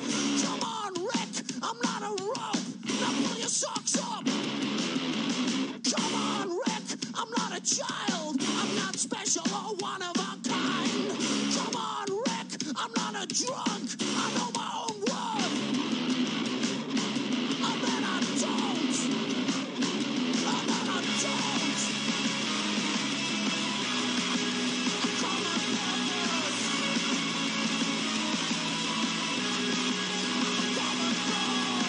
Come on, Rick, I'm not a prize. I'm not a cynic or one of those guys. Come on, Rick, I'm not a rope. Now pull your socks up. Yeah, we're all in this together. It's not me, us. It's been a rough week on the internet. I took like a full 24 hours off of looking at posts, just because it was I don't know, man. I cannot just sit here and accept fucking, neolibs with fucking Hermione Granger avatars, just talking the amount of shit they have talked over the last week. I'm not saying I'm going to buy a gun. I'm saying I already bought one. So yeah, that's all. That's all. movement doesn't end just because some fucking folly into electoral politics that we all got roped into. Like, you feel. I mean, yeah, just AOC 2024. No, who gives a shit? We're good. Yeah. Even Elon Omar or Rashida Tlaib, 2024. Yeah. I'm good. Yeah, I mean, none of them have the resume yet. None of them have, the amount of like a mainstream backing yet that would even allow. I mean, I'm not saying that none of them, could be a potential like, candidate in like, 4 terms from now or something like. But those girls are all real young, man. They're all still just doing memes and shit. So like, I don't know. That is the scary thing, right? Is that we don't have like a central figure now. At least not on like a mainstream level. I know. What's the woman's name that founded the PSL? Gloria La Riva. Yeah, like she seems fucking great, but she's not visible enough. Like, I mean, I love the idea of voting for Leonard Peltier. Like in fucking prison, he might die this year. Who is that? Who's this guy? Leonard Peltier. He's been in prison for 40 plus years for a murder that he did not commit. Okay. He is a political prisoner because he was involved with the American Indian movement. Okay. And they just framed him for killing some cops. He didn't do it. All right. Like he just didn't do it. And he's the vice president for the PSL ticket. Okay. I thought La Riva was going to run again for whatever reason. I guess. No, she's leading the ticket. He's vice president. Okay, sorry. And that's cool. All as hell. Yeah, good way to be. Hey, look, Eugene Debs got like 3% of the vote in 1920 while sitting on fucking in a penitentiary. So like, it's a respectable way to do things. Yeah. Welcome back to Wrestling's Gross. Yeah, no, it's been a week. It's been a weird one. Tell you what, the coronavirus stopping me from being able to go and knock on doors. I've never felt like more in my element than I did just talking to strangers, about Bernie Sanders, about, whatever like light version of socialism you have to sell these ordinary fucking people on, and like trying to make it make sense to them, and then seeing that I could like sort of reach into their own interests and, sell it on a level that they won't be afraid of. I was good at it. I was real good at it. Yeah, canvassing fucking rules for like anything. Like we've like gone around doing it for anti-ICE protests or anti-gentrification shit. Sure. And just talking to people and be like, yeah, fuck that shit. How often does the word gentrification enter their minds? Well, who gives a shit? They know it's fucking bad. Right. That's all that matters. And they know what it is even if they don't know the word. That's part of it too. Is I do want to say that. Just because like the thing is over. It's not over. We just keep doing it. We just adapt any of the skills that we learned. Our online harassment skills. We just got to keep hitting them snake emojis. You just keep doing it. It's not the voters. It's not the voters. The people who are the problem. It's the fucking system and the people in charge. Yeah, we just remember that. That's stay loud. Just don't do the thing of like, wow, it's the Democrats. They deserve Joe Biden. It's like, well, what the fuck are the Democrats? And it's like random like assholes who voted for Biden in South Carolina because they thought he supported Medicare for all. Yeah. Or fucking Tom Perez, that Mr. Potato Head looking motherfucker. Yeah. Fuck that shit, Yeah, I think I did say that I think if somebody comes in your mentions while you're fucking saying that you're not going to vote for Joe Biden, and they try to throw their like bullshit at you and talk about this Republicans packing the courts, like that's not going to already happen. Like just Republicans have packed the court. Yes, they've been doing. They're that good so at it. long. They've strategically done it for fucking 30 years. They traded so many. The fucking John McCain thing, where the Democrats traded so many fucking court appointments to have the FBI building named for a fucking Republican. Yeah. Yeah. To own Trump.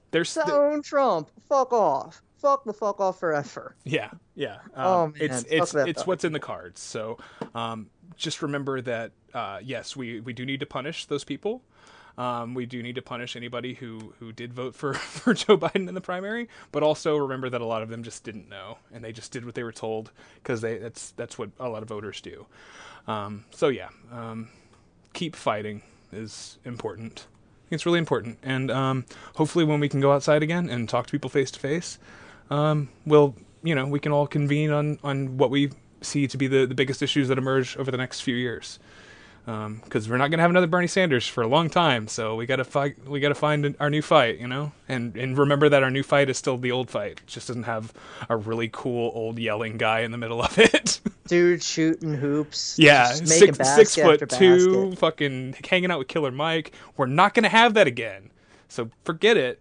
Just we can still do this. It's been God, they should have a Suns debate. yeah. They really should. Yeah, I don't really know a lot about Hunter Biden beyond like him smoking crack, but Oh, he got pegged. There's a lot of things. He's a hell of a guy. hell He's a yeah. hell of a guy. And which son? Which Don Jr. or We gotta go Don Jr. Yeah. I don't think Eric Trump could form full sentences. No, Barron no, Trump, you now put that would be interesting. well, yeah. Now that's the tallest one of all. Have you seen Yeah. these pictures of him? I know. Have you seen it? You see this guy? Have you seen this guy? He's going to. I hope he ends up in the NBA. And I Yeah. hope he dunks in Bronny James's face. Yeah, I yeah. think that would be very funny. Really, really bring it all full circle, and then he can have a Big Mac at the White House. What if Barron Trump becomes president, but as a Democrat in 2040? Yeah, there we go. It's the hero that we deserve. 2040. That's Yeah, he'd be 2040, old that's enough. fine. Shit. Yeah, no, yeah. For this completely implausible riff joke I'm making. Yeah, let's he go would with be that. he would be 35, just like Connor Ratliff was when he did his. I don't know if people know who Connor Ratliff is, but yeah, I think he would be right at the perfect age. So yeah, let's. Well, I'm gonna start campaigning right now. Yeah, well, that's your other current events minute. Yeah. We doing. There's no goddamn sports. What the fuck? There's nothing. We still talked about Nick Foles for a minute. Like, transactions are still happening. That's important. And hopefully they'll do a virtual draft, which would be great. I would love to see it. I'm sad that the thing with the boats, that setup isn't going to happen. That seemed like such a perfect metaphor for how What stupid boats? the draft is now.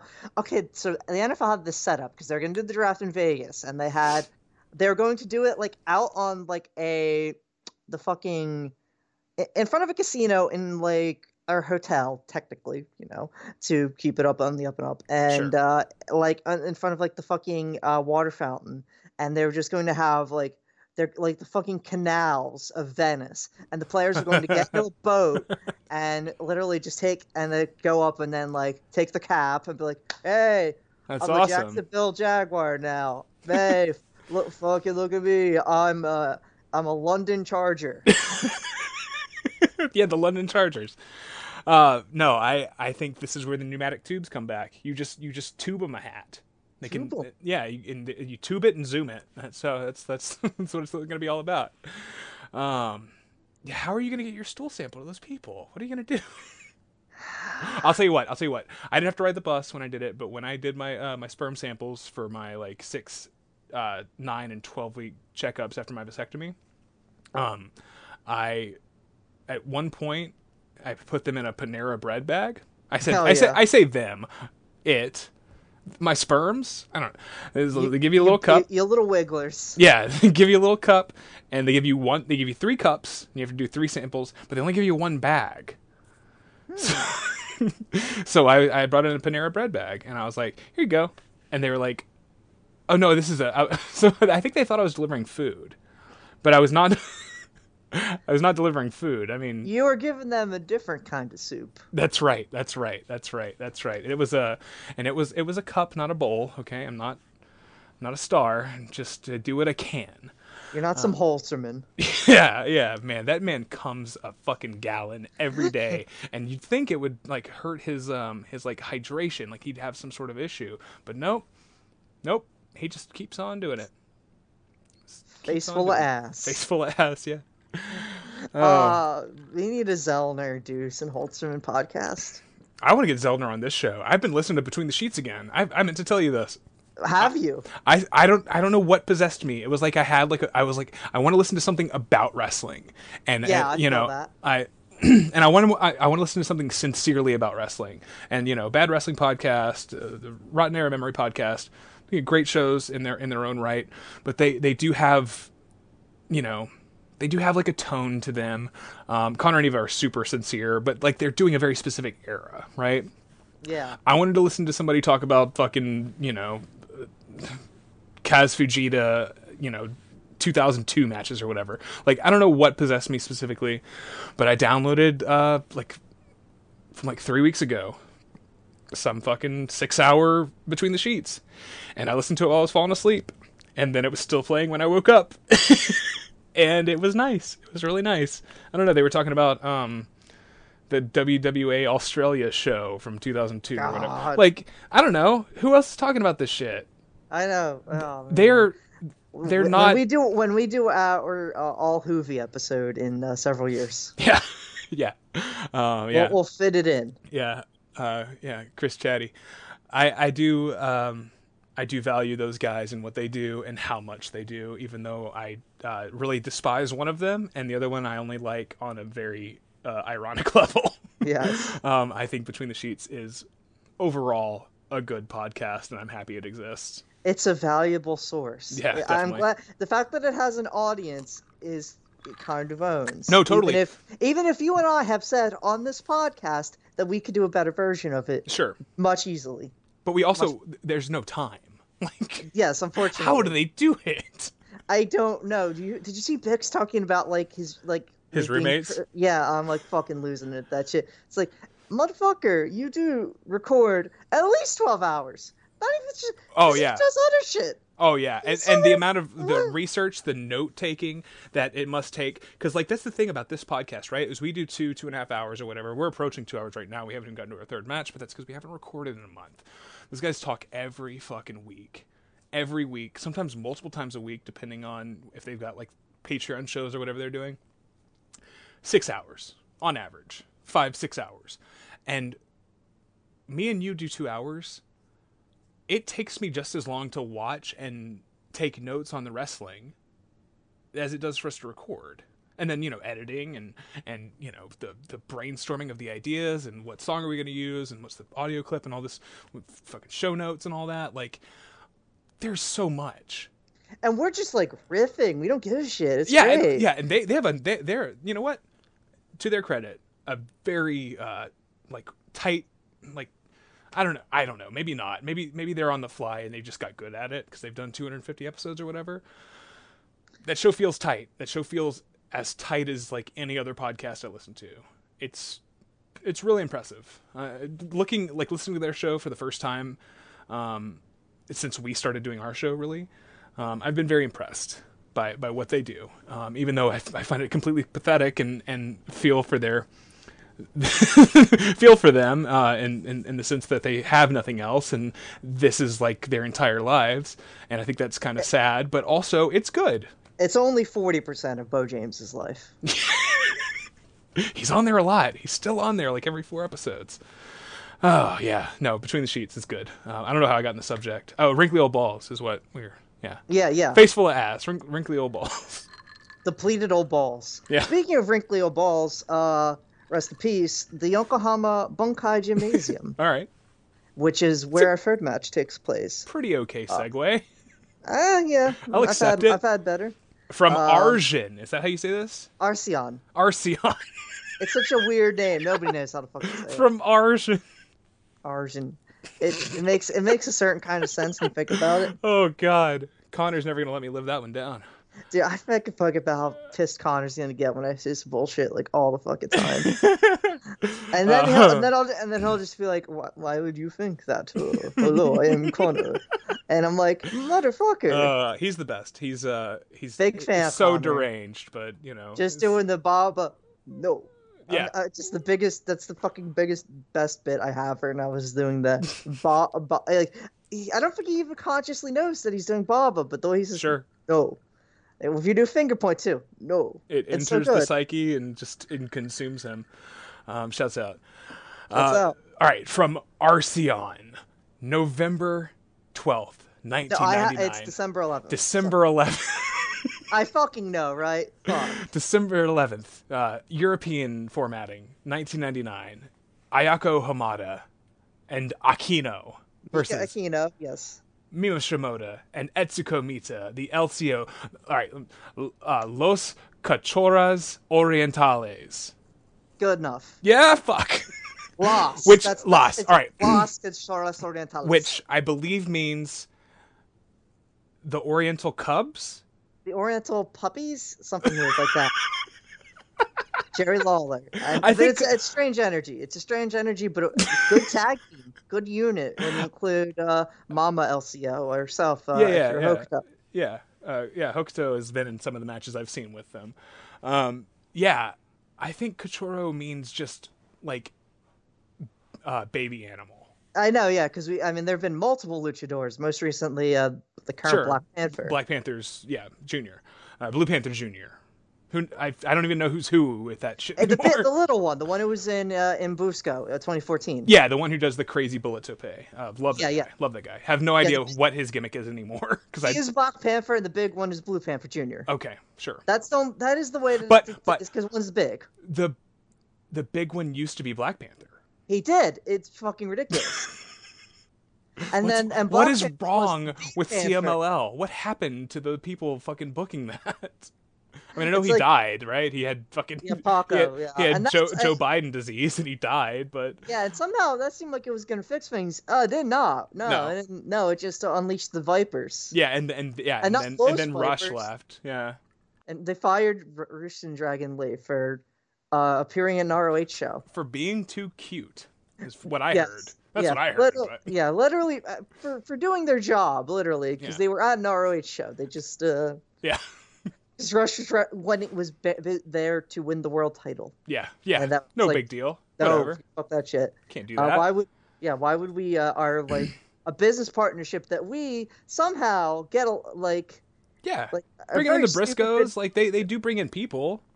They're brought sending in their Kenny guys out. King, Brought Yeah. in Flip Gordon. Yeah. Kenny King's all right. Flip Gordon is not. Well, he's good at balancing on the top rope. I'm very impressed every time I see him do it. All right, so opening video of this is full of people that I can't tell from one another. Until we do get to Shimoda and Mita like destroying Aja Kong with a chair. Yeah. Shimoda has her like classic red outfit. I'm like, okay, I know who this is. I remember this.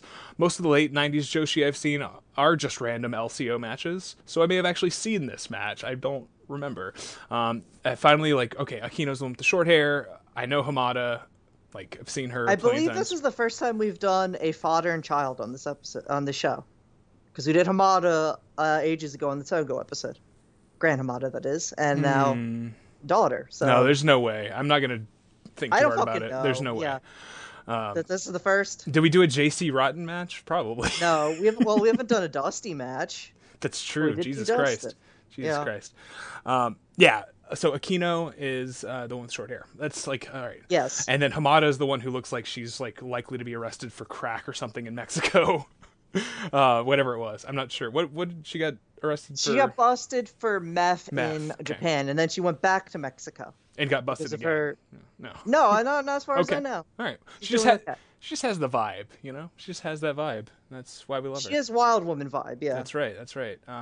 So this is, I don't know if this is explicitly a street fight, but like, so it starts out, Babyface is reluctant to charge in on Mita, who is holding a bright yellow chair that matches her outfit, which is cool. That's vibes. Yes. LCO has slits in the backs of their outfit and the sleeves. Great look. Joshi fashion, always on point. But I don't know if LCO is the heel team here or if there is anything like that, because They are definitely the heel team. okay, well, so that's the thing is Aquino Hamada, they rush Mita with double teams like pretty early on. They hit Aquino hits a like really nice tope gun hello. Hamada goes for this huge top rope aside moonsault, but gets nothing but her partner. And then we fade into the split screen, right, of just LCO just beating the shit out of him. And we've talked about this on the very first episode. We talked about how valuable it would have been to see Justice Payne and Johnny Kashmere versus Jun Kasai and Nick Mondo with a split screen. So we could see both brawls happening at the same time. I love this. I love Yes. this. But then, also, I couldn't focus on both at the same time. It's So- unfortunate, isn't it? I kept having to rewind, and like I keep missing shit. There's like a pile driver through a table that I only saw out of the corner of my eye, like later in the match. I had to rewind to see that. So yeah, cool idea. Still doesn't really work. It's chaotic. It's chaotic. 1999 technology, maybe 2020 could work. Yeah, we need to like figure out some sort of weird like interactivity where you press the button on your screen if you want to watch Shimoda and Aquino. You press this other, you swipe left or right. That's how you do it. Yeah. That's how Joshi's all about swiping. So I mean, this is a veteran heel versus rookie baby faces, because they're the baby faces because they are Arceon trained and bred. Arceon had like a system, like they had like registered numbers and all, like, and it was like they were like that's like signified like where you were, like how you came up, and then like I think Mita and Shimoda, the first two debut without numbers. Like they were the first invaders. okay, Like, and eventually the promotion would sort of like where do they come diffuse from? They came from All Japan Women, or at this point they've just been freelancers. They left All Japan Women in September '97, yeah, and then they just spent. Hokuto is retired by this point, right? She retired in '98. No, she never really retired okay. until I forget exactly when. She was in Gaia. Okay, sure. So, and they've been Which working was Gaia. her They've been promotion working- that she. That was Chigusa Nagios. That was promotion. Nagaya's supposed. Okay. And but that was relying a lot on the vets who were just like could not fucking deal with All Japan Women shit, or just like we're out of the budget for JWP or whatever the fuck. Okay. Like just like a lot of the thing, like the Japanese economy is a hell of a thing in the 90s. Might Sure. not know that. And so people were just running out of money, or just like random other money was coming in from like various I know that TV their deals. recession happened like much quicker than ours did in America. Like their boom period in the '80s, like it fell off a lot faster. I know that Yeah. much. Like RCN have like DirecTV money as like and shit. Like they have like a weird amount of money, even though at this point they're not spending a ton. Like Asia had come in, but she was in from basically the ground floor, and She was probably not. doesn't charge a lot either, right? She seems like a humble person who just wants to work. And I think she's also just like she also had like her ownership stake and was like trying to concentrate on like building the promotion. Sure, she's And probably then Rossi- training most yeah. of the people and shit, right? Yeah, and then Rossi Ogawa would come in and fuck everything up because he's a bastard. It's The hat dick- that hat. He's got his pants like buttoned, but the zipper's undone, and everything's just hanging out of the zipper. The fucking Japanese Epstein, man. Yeah, awesome. His island. He never made enough money to actually buy the island, but in his mind, he's already there. See, Yeah, Fight Island is real. God, I wanted to see that happen so I bad. know, it was so good. It will happen. It I still hope. can. Yeah, it still can. Dana White as the true 21st century Little St. James owner. It's gotta happen. Make the kids are underage, but hey, they're not fucking. They're fighting. Different kind, that's different kind of like legal statute as far Yeah. as I know. There's got to be an athletic commission somewhere that's gonna fucking put their stamp on that, and it'll be just fine. I've listened to enough Dylan Hale's like podcast episodes to know, you never run, like somewhere that has a strong athletic commission. Yeah. Because you need those underage people to be able to show out. Man, that guy's a genius. Market anarchy, baby. I do love Dylan Hales. Dylan Hale's he's a joy, but it's visionary. it's a lot of fun. He says a lot of things on the internet, and we read it, every one of them, and there's some holes, and just like any of us, we all post too much. Dylan Holes. Dylan holes. Anyway, this is so. Here's the thing. So, like the first 8-10 minutes of this are a sort of routine-ish Joshi match until your little baby rookies they fuck up and LCO take complete fucking control. That's when the pile driver for the table happens, and they just get they just fucking completely obliterate the two rookies. I guess it's standard, but the work is like hard as fuck. Like, Yeah. there's all right. So early on, before anybody gets fucking bloody, there's a moment where maybe Shimoda grabs Aquino, just sort of like, I don't know if she snapmares or what, but she's seated in front of her, and she surfboards her arms backwards, places her palms down on the mat, and steps on both of her palms behind her. So she's like arms back, palms just stuck to the ground with feet on top of them, and then she just does like a 12-6 elbow smash over the top of her head between the eyes. She's so in general, Shimoda seems to be a real cocky bitch, like a total bully. There's like satisfying moments. Aquino does like a lightning quick Casadora roll, drop kick, combination sort of sequence. Shimoda gets rocked by a bunch of strikes by Hamada after like a quick tag. Like, it's pretty satisfying to watch the bullies get their fucking due. And then there's a real wild tornado DDT Yes. that Aquino does off of Ayako's shoulders Yeah. to Shimoda, I believe. that's And the just, next like, thing I had written down was that assisted tornado. That's really It's- nice. Yeah, like what the fuck? That's some wild shit. That's Yeah, like that lucha is shit. That's proper rookie innovation. It's That's Gran the shit Hamada's Rosie- daughter, like doing shit, doing things.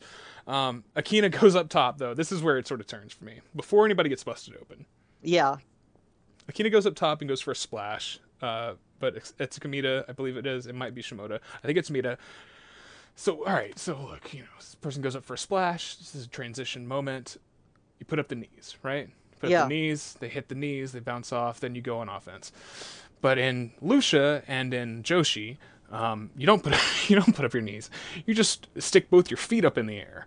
So Aquino comes down for this splash, and Mita puts both her feet directly in the air, and Aquino eats total shit.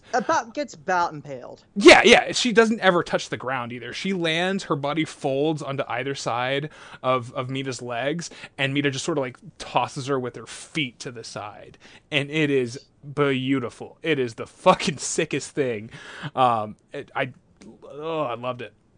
LCO does go like hardcore on the offensive here. Some big dives. There's like an assisted springboard flip that like Mita like launches Shimoda up and over. We get back into a split screen. This is where Hamada gets the chair broken over her head. Yeah. And then like on the other side, this is where I'm having to like rewind because I see that Hamada is starting to bleed like a lot. But also I realize that they've just gone through a table on the other side of the split screen, so I have to rewind and see like a massive pile driver, Aquino just destroyed by Shimoda, I believe it was. Or no. All right, so Hamada gets busted open, and then Shimoda drags Aquino over while Mita pile drives Hamada through this table, and it breaks beautifully. Just Japanese tables, when they do work, they work in the most comic book fashion where it just splits in half and falls and like stays at like 245-degree angle triangles, right? Yeah. Really good. And while this is happening, the split screen is still here, even though they could probably be captured in one single frame. But in the split screen on the other side, you see that Shimoda is just holding Aquino by the hair and laughing and making her watch her partner like bleed and get pile driven through this table. Yeah, and then Asia sort of like wanders out, and then she starts fucking shit talking Asia and wipes Aquino's fucking blood on Asia's shirt. On her How many times have you seen white shirt? White sweatshirt. How many times have you seen Asia Kong rendered helpless? This is mean That's girl a shit. fucking match. It's Rachel McAdams shit. Like real bad, real mean shit. Like That's some shit. just, Heather's kind of shit happening on this fucking match. Yeah. And then Hamada's blade job far more fucked up than I originally realized. She looks like she's been shot. There's a moment where Shimoda like is controlling her, and then I think she tags out to Mita, and then on her way out, Shimoda looks at her hand like in disgust. Like she's like disgusted how much blood there is. Yeah, like I don't like you. Yeah, I have to deal with your. It's her I have fault. to deal with this shit. Your weird meth blood. It's look. Why am I so violent? Why is your blood so nasty? why are Why you do I so have to toxic? touch you? Yeah. Ew. Yeah. It's good. I was thinking the "Why am I so violent staring at your hands" thing. That started with Bob Backlund, right? When he is too violent towards Brett in '94. I guess. That's Backlund. That's what Gargano's doing. He's doing Bob Backlund. Anyways, That makes it sound good though. I know. It's bad. It's real bad. So eventually, Aquino and Hamada find an opening, deliver stereo German suplexes and stereo topes. Then Hamada pulls out what appears to be a pair of scissors. Yes, and ludicrous, insane. So Cool, focused, yeah, bro. neat. I like it. I like that. And she seems to be stabbing Mita in the back of the head with him, but like Mita sort of treats it like it's a mosquito. Just doesn't give a shit. Shimoda breaks up the momentum, and then Hamada gets real fucked up in the next few minutes. They Irish whip her at one point. She just falls over. She turns around into just kicks and chair shots from all sides. she does move out of the way of one chair shot, which leads to an opening, and she hits this Gamengiri on Mita that just fucking knocks her out. Really, it happens like off screen almost, like in the corner of the frame. But then Akito can't maintain and gets put down hard. Like, there are, so similar to the Sean and Marty attempted comebacks where they just get swarmed. This is like that, but like times 5, where every little bit of offense that Aquino and Hamada end up getting, they get fucking swarmed. And there is like, it's some of the best like heel overwhelming like tag team wrestling that I've seen ever. And they're good. Like, they hit some really cool, like, Aquino flips out of a DVD, like, delivers like a fucking lightning fast Frankensteiner that she then transitioned into a leg lock, like, real fast. And that's cool, right? But then from out of the frame, a fucking chair flies in the ring and just hits her in the face. Yes, that is, I mean, that will happen later. Ayako Hamada gets her insanely elaborate Lia Akita submission. Which is so that's beautiful. where that happens. Okay, yeah. Yeah, but I'm I think conflating that the two. what the Aquino is, Mita just slaps her. Okay. She slaps her in the face. It's like, get the fuck off. Yeah, it's fuck just off with your shit. Shit like that It's just happening. like that's like that. Like, no, my response to this like this beautiful transition is like that. I'm just gonna fuck you up. I just like, no, fuck you. Yeah, This doesn't mean anything to me. That Hamada submission too, yeah, she's just like a crazy like flying body scissors, and she turns it into a hold, and it looks like it could seriously end the match. But yeah, that's where the chair flies in from out of frame and just smashes. Yeah, she does it to Shibata, and Mita just like, fuck this, just pegs her in the head of a chair. Yeah, like every little moment that's like, oh, here we go, babyface comeback coming up, and then it just gets squashed in just the saddest way possible. And it's just like this, so like, it's like not low effort in the sense of like they don't like care to do the work like in real life. It's like they don't care because it's like they are above all this shit. Yeah. Why it's like we don't it's like, and it ends up being the story of the match that they want it less. Yeah. Who wants this more? And the answer is that LCO don't really want this. They just want to fucking humiliate these girls. They want to show up this promotion. They want to shove it in Asia's face. They've known Asia like half their lives at this point, and they don't give a fuck. They just want to be like, fuck you. Yeah. This ain't shit. So there is a story there, I guess. Aja Kong is like the sort of mentor, I guess, for Hamada and Aquino. Yeah. Okay, so that makes sense. In the pre-match video, there's like a street fight, like a street clothes street fight where Aja is facing LCO, and I was wondering how much the story interweaved there. Makes sense. I don't know. Aquino's got some great fire in spots. Like she does like a tumbleweed over Shimoda's head into a sunset flip that really had me, like a 2.999. Hamada goes nuts with headbutts and does that crazy flying body scissors that then she gets hit in the head with the chair. And then we get the finish sort of here is Hamada gets tiger suplexed off the top. Shimoda delivers like a flipping leg lariat from the top. Just sloppy and mean, and Hamada looks dead. She gets there's another pinfall attempt on Hamada after a DVD big boot combination. Which has like a really key like Aquino heroic save, knocking Mita off of the top of her for the pin. And then the finish is I didn't love the finish, but it's a big move. It's definitely a big move to punctuate the match. Hamada hits a huge ace crusher from the top, and a real deep like pull back onto the shoulders cover for the win. But yeah.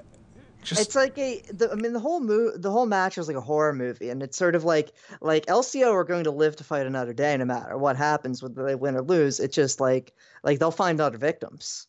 They will never run out of victims. Sure. It's about these two surviving, like despite the fact that they're like slipping in their own blood on the ring. Aquino gets bloody too at some point. Not nearly as bad of a blade job. But they're just wearing like this, like they're all in white, classic, right. And they're just covered. It doesn't, and it's just like, it's like survive. That's the only, like, surviving is winning, and they do win the match, but it's just because LCO just we can fuck up anyone. We can go and we'll get another different payday to fuck up some other, like, there is a real cockiness. There's a real cockiness to especially Mima Shimoda, who she does all this horrifying shit to these girls, and it never feels like she cares a single bit about it. She is doing it because she's just having a good time. As far as like a heel onslaught goes, like, the kind of shit that like the Shield did or whatever, like, this is a match style that makes sense in basically any era of wrestling, but it really Yeah. shines in this environment where they're allowed to go wild with blood and high spots. And you consider like the different styles and directions that the big near falls in this match come from. You've got your, like, shit like the Hamada grabbing that crazy fucking body scissors into that like fucking Negro Navarro looking submission. And I was like, oh shit, this might be it. And then a chair just flies in from off the screen and hits her in the fucking nose to break it up. Like, Yeah. it's a pretty interesting hybrid of a lot of different things. And every time we watch Joshi, I'm just like, oh man, this is clearly one of my biggest blind spots. But yeah, it's good. It's good. I like this a lot. Hell yeah. All right. Hell yeah. Let's get. Do you want to? Let's say it. Let's say it. Oh, let's yeah. say it. 3, 2, 1. Main event time. This close. Yeah, it was good enough. Not bad. From NWA Anarchy, Hostile Environment, July 22nd. Cornelia, 2006. Georgia. Cornelia, Georgia. The NWA Anarchy Arena, the church, it's been there, just that old fucking school. I believe they say church there. I believe that's how Killer Mike pronounces it. The church. Yeah. Georgia's a hell of a place. We have Team Anarchy, comprised of Ace Rockwell. You know Slim the guys' J. names. Okay. Sorry. Ace Rockwell. Ace Rockwell, Slim J, and the Urban Assault Squad, Nemesis and Shadow Jackson, Nemesis. I couldn't remember his name. Okay, Nemesis. versus the Devil's Rejects. Dan the Dragon Wilson's Devil's Rejects. Azrael, Sean Tempers, Tank, and Iceberg. Right. And we are in a War Games match. Yep. Dun, dun, dun. Southern Azrael, not the same Azrael who was in Special K, not the Jersey All Pro Azrael. No, yeah, pudgy white guy, Yeah. Azrael, not skinny Puerto Rican. Now, this Azrael. Azrael was the one who teamed with Gabriel. Yes, They were the Lost Boys. they're the Lost Boys. Yeah, Okay. Lost Boys rule. Gabriel, or Gabrielle, as Eric Gargiulo called him on Best of the Best 2. Yeah, I've seen some of their stuff. They were in Wildside, right? All right, so tell me quickly, just condensed as possible, NWA Anarchy and NWA Wildside, are they the same thing? Yes and no. Okay. To give good. the worst possible answer. Like Wildside had to close in June 2005 for some goddamn reason. But they found financial backers to start up Anarchy Okay. later that year. So it is the same. Okay. It's the same. It's the same frame. It has different people and feels different from a lot of the Wildside we have seen a decent amount of Wildside, but Sure. it's like that's like the AJ Styles era. That was a lot more traditional work rate version of Southern Indie, and this is a lot more people stabbing each other with meat cleavers and shit. Yes. Like this is a what do we have now? Like who's left? Who's come up sort of thing. And who's still here? Fucking Tank and Iceberg. That's Yeah. all you need, really. Yeah. This is great. Obviously, this is a War Games match that is very much a War Games match. It has all of the trappings of the heels have control, and the baby faces even it out, and the heels have control, the baby faces even it out. It's a tale as old as time, right? But man, everybody in this is working their fucking asses off. It starts out with, and I actually have written down, I don't know who all is in this besides I can assume Iceberg, Tank, Sean Tempers, and Murder One is the other guy I had written down. But Murder One is not in this match. He is not sad. I don't Love know. Murder One. Yeah, I don't know what I assumed. Also, Iceman, isn't that another black guy from That was Wildside? Rain Man. That was Rain Man. Corey Chavez. Corey Chavez. Okay, Corey Chavez comes in at the end. I didn't realize they were the same person. Ace Rockwell starts this out with Azrael. Ace Rockwell has his arm in a hard cast. And was it Greg Henderson? What's the guy's name? Greg Palmer. Greg Palmer. Is that what? No, the commentator guy. Yeah, that's Greg Palmer. Greg Palmer. Okay, I have something else written down for the What entire the fuck? thing. Wait, maybe Greg. what the fuck do you have? It's not Greg Henderson. No. It's John Johnson in a different. What the fuck is this? I'm gonna get it. Here we go.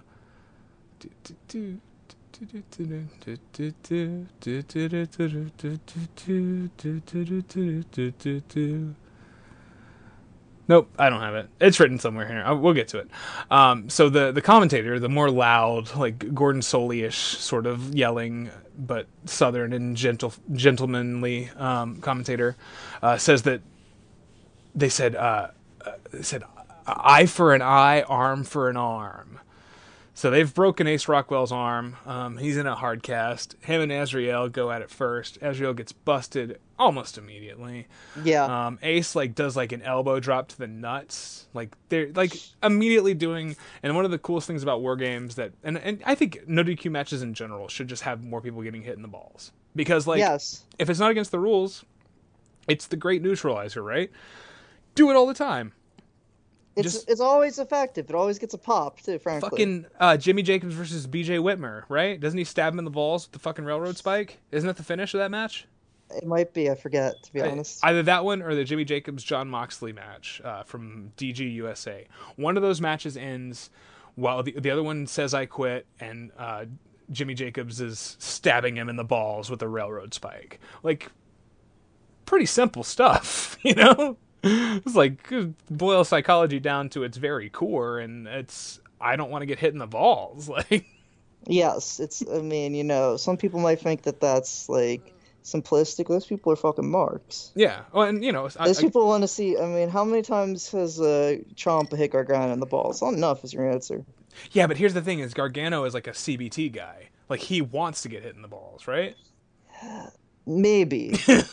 I've had a lot of thoughts on Johnny Gargano and his design and his weird, his pathology recently. Sure. Yeah, we all have. How can't you, frankly? It's so crazy that I said this in the group chat, and I was saying it to Worldwide, because Worldwide has direct exposure to them and has worked with both of them. Just she is adorable and seems extremely charming. Candice LeRae. Yeah. He seems like a fucking nightmare nerd incel guy to me. Gargano seems like just the least charming person to interact with on any level, but especially on a romantic level. I cannot see it. I do not think this man fucks. I don't think he fucks either. No. And that's okay if she's a secret dom and she's just stepping on his throat with Greg Hunter. Greg Hunter. Thank you. There you go. Greg Hunter. Greg Hunter. I thought you said. I was like, what? Gray Connor. No, I think if maybe that's the secret, right? Is that she gets the thumbtack kick pads and just rakes them on his balls. Maybe that's what they're into, Maybe that makes it all make sense. But no, that's Tommy Dreamer. Yeah, came in, did something for Gabe. He did something for Johnny too. He showed him the real way. Have we talked much about? I guess that was more me and Sam on We Don't Know Evolve, but we haven't talked a lot. We haven't done a Dreamer match yet, so we haven't talked about how he loves getting hit in the nuts. And it's inarguable. Yeah, the man loves it. Yeah, you watch any match of his where he can get hit in the balls, and he'll get hit in the balls. That's his shit for real. Yeah, he loves it. He also thinks it's really funny too. He's a pathological individual. Well, that's the thing about the sadist people, or the masochistic people, that they just they recognize. Many of them are very serious about what they do, but they also recognize the hilarity and the absurdity of it, and that's what makes them more powerful than anybody who just has regular P in the V sex. Yes. That's why those people will rule us one day. Frankly, ultimately they have been all this time. Yes, that's true. Look at Prince Andrew. Yes, God knows what he's into. Yeah, pulling the strings for real. All right, so the sleeper cell, Sean Tempers. What is that name? I think it was because he turned on NWA Anarchy to join the Devil's Rejects, but that does not make it a good nickname for years on end. Yeah, what was the Damian Lewis in Homeland? Yeah, God, what a show! That show's still going, I think. It might fucking be. I know that there was that show Sleeper Cell. Oh yeah. Also a Showtime show. Also even fought a year. Same network. So the commentators begin talking about the parallels of Ace Rockwell and Brian Pillman beginning the match with an arm injury. Brian Pillman being 1991 War Games in WCW, Wrestle War 91, of course. They also provide a ton of history on War Games matches that have happened here in this company. I think they mentioned 04 and 05, which is really cool. You love to see some like Matt Wadsworth or Gargiulo or whatever, like going deep on the history of the company they're representing. You love to hear that. You do. It fucking bigs this up, makes it feel real. Yeah. It's also something that WWE does not fucking do enough of, so it gives it that extra like feel of, oh, this is the real shit. Yeah. This is what it's supposed to be about, man. Sure. Case in point for for AEW, I don't know if they do this there, but Excalibur, very good at, like, at least in PWG, saying this person wrestled this person, they went 28 minutes, and the move that beat him was the fucking flipping pile driver, and took him 2 to do it or whatever. Like, that's it's all empty and whatever, but it's good. It's good in the moment to hear those things and to have a history, in commentary and building off of that, because anybody can just tune in and have never watched something. And I never watched, I don't know, 2006 fucking NWA Anarchy. I don't know a goddamn thing about it except for the Tank and Iceberger here, and they're gonna stab somebody. But I feel like I sort of knew a bit of history here. I got a pretty good sense of Ace Rockwell's arm was broken by the fucking Devil's Rejects. He said an eye for an eye, an arm for an arm, and then he cut fucking Azrael open. Like, I get it. Like, it all made sense just within its own context because they told me what the context was. Like, that's really good. Really fucking good. Anyways. Yes, exactly. Tempers and Azrael double gorilla press Ace Rockwell head first into the cage. He blades at some point here. He's cut. Tempers has awesome stomps, just really unpleasant shit. And then to even things up, the baby faces bring in Slim motherfucking J. Yard call. Yard call.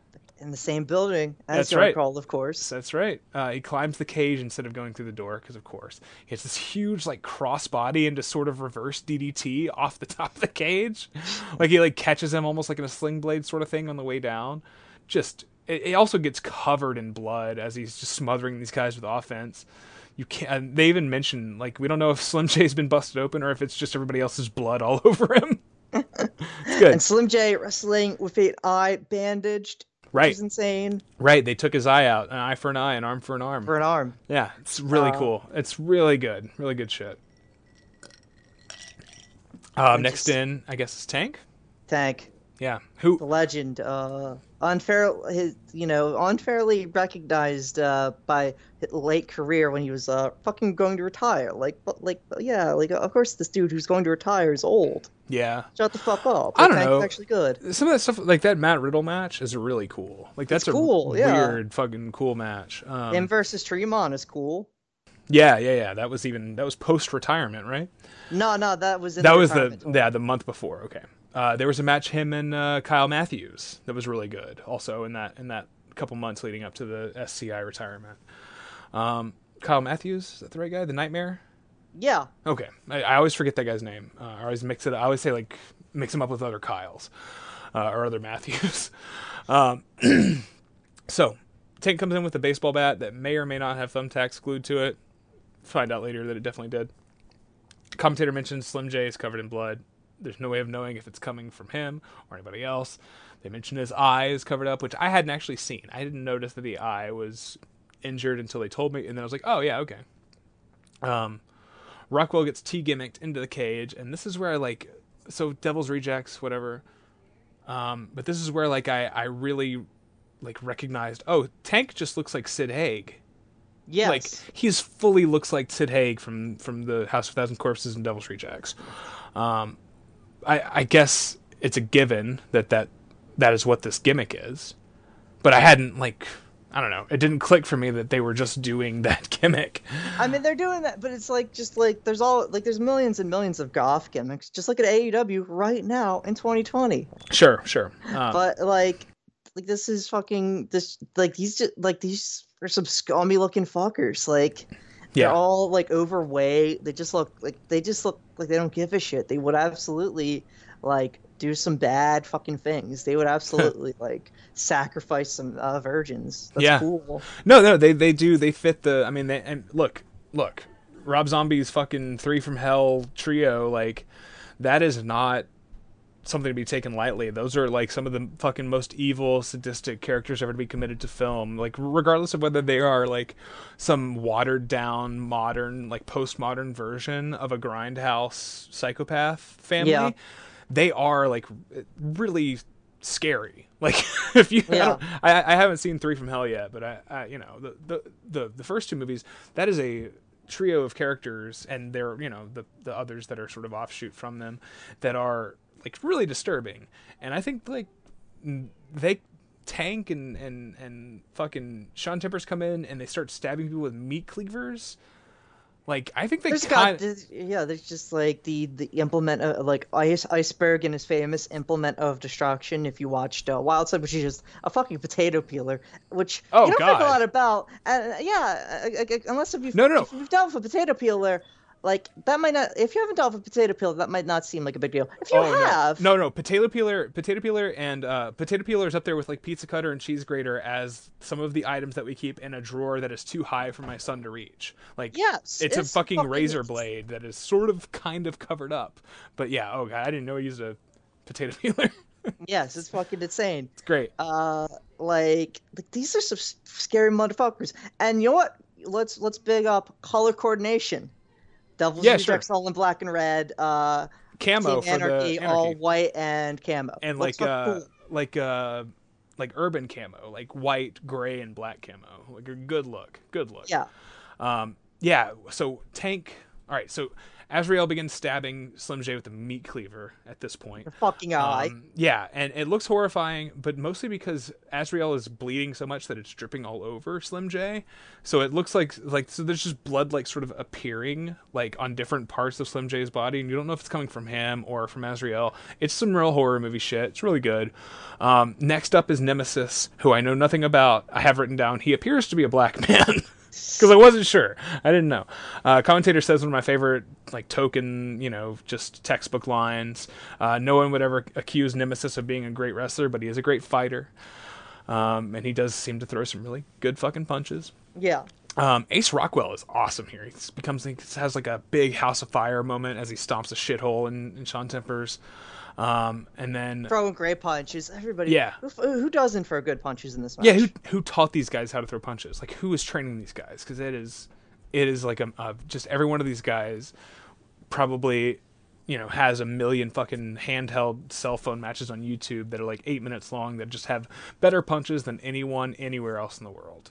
Like, just truly fucking, like, I don't know. All right, so throwing a fucking worked punches, whatever. We talk about it all the time. This is a fucking scratch out your bingo card or whatever for great punches. Wrestling is punches. Yeah. Yeah, but wrestling is punches, and is like fucking you punches. boil it down, and what? How many times have we talked about punches on this show so far? Maybe just in the context of Marty and Sean, but still, like it is a very important thing. And to see these like skinny, like methed out indie guys that you would expect to just like, you know, have creative offense. Like Ace Rockwell looks like a guy who doesn't have good punches. He looks like a guy who is like has like 12 different variations of a backbreaker. That's what he looks like to me. Yeah. But Slim J looks like he would just like be really good at doing ranas, but they have incredible punches. And then, of course, the great equalizer for the punch is when Tank grabs a railroad spike and just stabs Rockwell in the head with it. Yeah, Slim J goes nuts with drop kicks. Rockwell eventually finds himself in position of Tank's bat, which I, at this point, could now confirm, has thumbtacks all over it as he he wallops Tank with it like 4 times, tacks flying all over the place. And then Iceberg is next. Right? Yes. And I have written down that he was digging into the ring for his own implement of inconvenience, which is what I wrote down. But I didn't even know he had a potato peeler, and he didn't even use it in this. He just pulls out a table, which, like, don't put it in the ring. There's no room. There's already, like, 8 guys in there. At some point in here, Nemesis does, like, a springboard tack bat shot, which looks dumb, and there's no purpose to it, but it's great. Yeah, kicks fucking ass. Just like, well, like you're just in a cage with like 6 other guys at this point. Just fuck it. Who He gives a doesn't do shit? it out into the ring. He goes like he steps with 1 foot up on the middle, launches himself upward, and then just swings downward to a guy who's right next to him with the tack bat, just like extra oomph, you know. this is a great example of a single ring war games, because most war games matches that take place in a single ring are a bit of a mess. Yes. And I guess if they did 5-on-5, it probably wouldn't have worked. But 4-on-4 in a caged ring, it shouldn't work as well as this does. We've seen plenty of caged death matches. We've seen plenty of fucking indie war games matches that did not work this well. And man, Iceberg, the 600-pound Iceberg. Yes. Which, how gimmicked is that? How much do you think Iceberg actually weighs? I feel like he's 400. Yeah. So I can buy 400. I mean, he's like one of the fastest wrestlers I've ever seen. Where I've never seen like his skin. Massive. You know what I mean? Like, It's I've seen disgusting. Ryota Hama or Yokozuna's skin. I've Sure. never seen Iceberg without a shirt. Oh yeah. I've seen him wearing 2 layers more often than I've seen him wearing like even 1 layer. Think about how much of Hama we've seen. You know, like, think about how much Ryota Hama we have seen. We've seen like almost all the way up to his fucking hole. Like, Yeah. it's way too much. That is a brave young man. He's still working Big Japan? Yeah. Right? Okay. Yeah, Hama's the fucking man. No, Iceberg, he powerbombs Slim J into the cage. The heels have like a commanding lead here. Shadow Jackson makes his way in as the 4th man, the other half of the Urban Assault Squad. Is that Yes. right? And the match beyond has finally begun, which they straight up just say it. They just straight up do the fucking Gary Michael Capetta, the match beyond. Like, it's, you know, their influences are worn directly on the sleeve. So yeah, I think Shadow Jackson appears to have brought a noose with him. Yeah. They had a couple of hangman's matches, you know, and the match by fucking putting your opponent. I haven't seen them, unfortunately, but I know that these happen with the Hate Junkies, Danny Only and Strychnine. Oh yeah, Strychnine, of who course. who's some raw motherfuckers. So I imagine those are good matches. I feel like hangings are well. Oh boy, I feel like hangings are still happening in Georgia.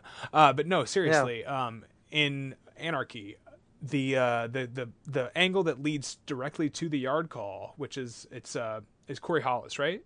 Yes. So Corey Hollis hangs Slim J over the top. There's a dog collar match, but he hangs him over the top, and I believe it leads to like a no contest.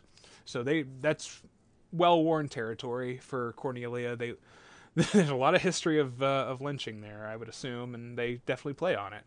But it's extremely exciting because you see Shadow Jackson, a black man, wrap a noose around Sean Temper's neck, Irish whip him, and just yank his ass down. Yeah, and when he comes in, he does that. He does the power. He runs in and does the power. He takes a run, and then he does the power slam to Tank, and then rips his shirt. He does a power slam to Iceberg.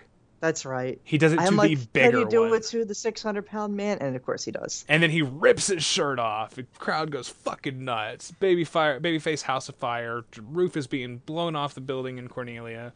Like, Slim J at some point delivers an obscene, just quick kick to Azrael's head. Like, just shin first. Camera pans over to show that fucking Sean Tempers is being strangled with the noose. This is a great babyface run before we have a couple more momentum shifts here. Like, this is just the pure fucking War Games momentum shift, like, template. Like, they hit it perfect. The 4th babyface comes in, or the final babyface comes in. They have their big House of Fire shit, and then you get the heel control. Then you get the big comeback, and then you get the finish with the babyfaces coming out on top, which is, you know, there's one way to work a War Games match. It's kind of the limitation of War Games, is there's only one good way to do it.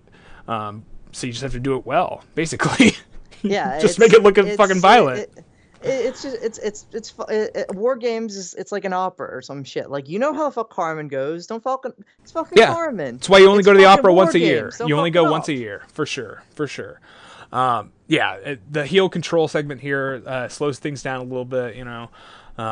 It's one of the things about War Games also is that it's impossible while you're watching it to conceive of a logical conclusion to like one of these matches, because for all they go through, it seems like this war could go on for fucking days, you know? It's no like they drop the fucking bomb on Hiroshima and they're like, oh, whatever, and then they drop a second bomb and they're like, oh, okay, all right, and then the Soviets invade whatever that weird territory was and they're like, all right, now we'll do it. Like, we need like a swift ending because it's up to one guy to just say, I'm done. And when we get there, it's sick as shit. But like the stuff that leads up to it is also fucking crazy. Iceberg lays a tack bat across the throat of Slim J, hits his 600-pound fat ass leg drop. Tank's got the table, sets it up, goes up to the top. He's like gonna go for a superplex, I guess. I think he's going to try and body drop or spine buster. Okay. Nemesis, yeah. But then Shadow Jackson goes up, the Urban Assault Squad come back, and they deliver a double Russian leg sweep off the top through the table on a 400-pound man. Okay, so, all right, so you think about it like, a Russian leg sweep off the top is basically the laziest thing you can do, right? It's two guys taking a back bump. It's pretty simple, right? But first of all, this time it's three guys. Yes. And there's a table there. When they land, this table is fucking obliterated. Because Shadow Jackson and Nemesis are both good 240, 240, 250, like big dudes. Just obliterates this fucking table, and three guys taking a back bump at once. You see the rest of the guys in the ring, like, shift up and down because the fucking entire building is shaking when they all three hit. Yeah. Speaking of everyone in the ring fucking, like fucking flying in the cage, like They shaking. They top it. So good. I will say, like, the setup to this kind of silly, but who gives a shit? Like, Iceberg goes up to taunt the owner of NWO Anarchy because this is that all right? So control the camp, commentary was very strange for this whole segment, but yeah, I didn't understand why he was up there. It is to just set up the move, but it's like that's sort of why, like, because they have, so Slim J and Ace Rockwell run up and they catch his ass and they superplex him off the top, and they go back to the hard cam. And every fucking thing in the building shakes. It registers on the fucking Richter scale. It's so good. The crowd is like losing their fucking mind. Like, I don't know. You find a 600 man standing on top of the top rope, and it's just like, all right, well, what are we gonna do? And these two guys, they go. It's Rockwell and Slim J. It's the two smallest guys in the match, delivering a top rope double superplex to a 600-pound man. Easily the biggest bump of his life. Right? There's no way he ever took another superplex. Like, all right, maybe he's a freak, but probably not. And then Greg Hunter on the commentary says, "If I die tomorrow, I will have seen it all." It's such good shit. Proclaims the only man left standing in the ring is the cameraman, which is true. That fucking cameraman just hanging out in there. But yeah, the crowd is like chanting anarchy. They're chanting "This is awesome," which feels like a pretty early "This is awesome" chant. Which, say what you will about "This is awesome" as a chant. This is pretty fucking awesome. What's happening here? But then it sort of becomes this like more like random collection of screams as Slim J holds up the meat cleaver like fucking Tucker and Dale versus Evil or whatever the fuck the movie's called, begins slicing Azrael's head, just like back and forth, long slices. Refs are checking, see if he'll give it up. Azrael's not doing shit. And then Ace Rockwell finds a hammer. Or Sean Tempers finds a hammer. Dan Wilson slips Sean Tempers the hammer. Okay. And I believe this is supposed to be the same hammer that broke Ace Rockwell's arm. Of course it is. Of course. That's how great. it goes. Yeah, this is very storytelling. Very fucking storytelling, but that's good. But good, yes, but a good version of it, yes. And Sean Tempers he's running at him, and it gets like fucking the ham or like caught in the cage, and his momentum slow. Yeah, he gets caught in the cage. It's fucking hilarious. It's like fucking swinging a knife and it gets stuck in the fucking sheetrock. Yeah, so good. And yeah, Rockwell. These aren't the guys who started the match, but I guess Tempers was the guy probably who broke Rockwell's arm, right? Yeah, he turned on him. They were a team for forever. Pomp and circumstance. Right. Okay. Yeah. And Rockwell gets behind him and fish hooks him with the claw of the hammer, sticks the claw in the fucking cheek, the inside of the cheek, in the teeth, and just yanks. And you see Tempers finally tap. Insane finish. That was when I finally, like, that, between that and the big superplex, I was like, oh yeah, I've seen this. Like, certain things started to click. I haven't seen this in a long time. But I was like, oh man, fuck. Like, that is probably the best War Games finish ever. Like, Yeah, like what the fuck else? Like I don't know if this is the best War Games. I think this is the most brutal War Games. yeah, I mean, I'm A, 92. We've talked about it on the show. 92 is unmatchable for me. It's my favorite match of all time. But yes, I don't think it's better than 92, but 92 does not have a great finish. It has a good enough finish. it's got a logical finish that makes sense in the context. But It's yes, not a hammer in the mouth. it's not a hammer in the mouth. That doesn't happen. This is the kind of shit that just doesn't happen. Like, And even then- gimmicking this, even if, I mean, I guess if it was like a rubber hammer, maybe, but if they were using a real hammer, stick that fucking hammer in your mouth and have it between your teeth, like, I got fucking uncomfortable watching It's fucking this. horrifying. It's so, great. it's so bad. Yeah. Hey guys, have you seen Old Boy?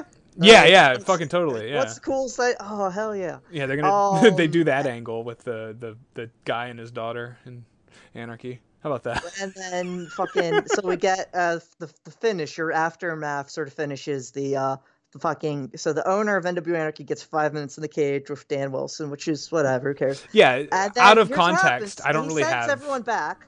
Yeah. And then the Devil's Rejects just fucking attack him and stomp his ass out, and Iceberg stabs him with the potato peeler and splashes him off the second rope, and everybody's throwing shit in the ring, and the Yeah. entire locker room. Well, the empties back staff is out. like trying to disassemble the cage. People are climbing up, and I think at some point, one of the commentators says they've got a sword. I think they were stabbing him with the sword. I'm not sure.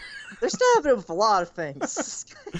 Yeah, it's great. They do this full stretcher job of this guy. So that's the thing, right? We don't care about this guy. We weren't watching week to week. It's your typical, like, oh, he gets 5 minutes alone in the cage with the manager, and you know what's gonna happen. And then obviously the heels fucking swarm him, and the babyface gets fucked up because you got to keep the story rolling. You know, even the biggest show of the year, you got to set up for the next one. That's how it works. Jerry Palmer is the guy's name. Yes. The babyface. He's the owner. Yeah. He's the owner of NWA Anarchy. And so they just stab him with spikes and cleavers and fucking apparently a potato peeler and a sword too, if the commentary is to be believed. They finally get him out of there. They do this like full stretcher job, and it is long. It is like slow and feels as genuine as any stretcher job you've ever seen. Like they do the full like immobilize the head and neck. They strap his ass to the board. They like carefully carry him out of the ring onto the gurney. You see them wheel the fucking gurney all the way out of the building into an ambulance. And if that wasn't enough, then you just basically have a full-length ambulance ride. Where they're like giving him oxygen and checking his blood pressure. Just like a crazy thorough and like immersive injury angle. Really impressive. I didn't give a shit about any of these people at the end there. I didn't care about this angle. But I don't know. I watched the whole thing. It was fucking violent. That's all I care about. I watched him say that he felt like he had blood in his lungs and to check his thumb because he thinks they cut his thumb off. Like, it's good. It's real good and sick, and all of it's really maniacal and scary. Yeah. It's great. It's great. I love Cornelia, Georgia. Hell of a damn place. Yeah. So yeah, War Games 06. That's a match we've been talking about doing since the very first inception of this show. So we got it out of the way. This was your part 2 of your personal canon. Yes. Yeah. Which, I mean, obviously we've done a lot of matches that would fit into ours either way. Next year I'll try to do one for myself that's just shit that we would never do, that is just in my brain and in my taste. But yeah, this is always a fun thing to do. It's sort of a mishmash. Next up, we do have, I think we're going to do part 1 of the complete retrospective of the WWF Hardcore title. Is that what you want to do? I'm good with that. Yeah. I feel like that's we've talked about that for ages now too. So Yeah. you gotta do it. We're going to do King of the Death Matches 95, 25th anniversary too, on May 5th. We'll try to get that out on the day of. God, my voice has gone so bad. I haven't talked into a microphone for this long in a while. But yeah, that, and we're going to try to, I don't know, we're going to look into some guests for that hardcore thing. I sent you that DVD set that they released, and it doesn't seem comprehensive, but it seems pretty close to it. You know what I can do and have been doing? Cagematch.de. Oh, that's a good website. Strega. That's a good website. You got the match guide on there. I put the match guide on there. You know, I like Something. is when they do like when somebody will like leave like a 1 out of 10 review for Vince McMahon. That's my shit. I love that. So yeah, that's coming down the pike, and we're gonna try to do more episodes. I don't know. It's what I said the goal was to get like 30 out this year. We're gonna lower that to 25. Say if we get 25 out this year, it's been good. The pace we've always strived for is one every other week. Yeah. So we we just still fucking pull that off. we got to hit every. We got to do a couple months where you do one every week. So I don't know. Well, God fucking knows exactly what this will be. Lord with knows. This coronavirus. Lord knows. Ain't no goddamn sports. What Yeah. else we could fucking do? Yeah. Did you see Alan Forel getting mad about the WWE? Like, why? It's evil that they're still running, and it's like, dude, they have a TV contract. Yeah. I Fucking didn't see idiot. that. My God, who I gives will a shit say, anymore? when I went to like download an episode of Between the Sheets, the most recent one has him on it, and I skipped it because I can't. Yeah. I can't listen to his voice. I can't listen to his fucking voice. I've told you the story of me when I had the laryngitis and I couldn't talk, blowing my throat out, listening to him call the final of that the 20 World Tag League. Yeah, and Walter does a sick kick and he's like, that single leg drop kick. My God, I've never what do you even call something like that? And it has a name. And you can't. You've seen like 1,000 Roderick Strong matches, Alan. Yeah. You know what that's name is, buddy. You piece of shit. That's the thing. Is I'm so glad he does that for free, and that he actually loses money every time he does it because he has to fly himself and buy his own ticket, and fly his wife and all of his idiot friends in. I feel like that's like very a good. weird thing that never gets talked about. But remember that Alan Cunahan does buy his own plane ticket to Oberhausen every time he goes to fucking do live commentary on a WXW show. Also, the WXW is essentially owned by WWE now. Yeah, so you are complicit, dude. You are part of it. So whatever. So shouts out to him. Shouts out. Yeah, a powerful poster for many years on PWO. Somehow parlayed that into. I say somehow. It's because you paid for your own flight. Who among us couldn't just do that? But yeah, the plan is to do, we'll say 25 this year. Yeah. So we got 4 in the can. Well, not in the can. We got 4. We got 1 in the can, 3 online. And we'll talk about fucking Al Snow versus Mankind next time or something. I don't even know if that was the match, but I want to talk about Al Snow. You got me in an Al Snow sort of mood, talking about him and Marty. So yeah, that's cool. Hell yeah. Don't go outside. Okay. I'm avoiding it at all fucking costs. Wash your hands if you have to. I've been wearing a bandana over my face every time I've left for the last couple weeks. I've been trying to make like an old scarf from my grandmother's work. I don't know how to fucking tie it back around my head though. It's great. I got a big old head, so tying a bandana around the back is tough. But I get to look like Homicide, so that's cool. Yeah. I get to live that little cholo life that I always wanted to. So that's cool, and that goes for everybody if you're listening. Wash your damn hands. But seriously, be safe. And don't go out there unless you absolutely have to. I gotta go to work tomorrow. I don't want to do it. I don't want to do it. But apparently I got the antibodies. Or I don't. And what I experienced wasn't even fucking coronavirus. So who fucking knows? Or it doesn't matter because you can just get it again. That's right. But I'm gonna run out of sick pay because it's a limited fucking number of days that I get. I have like 2 left. It's so fucking stupid. Give more, Caterpillar. The world is bad. Death to America.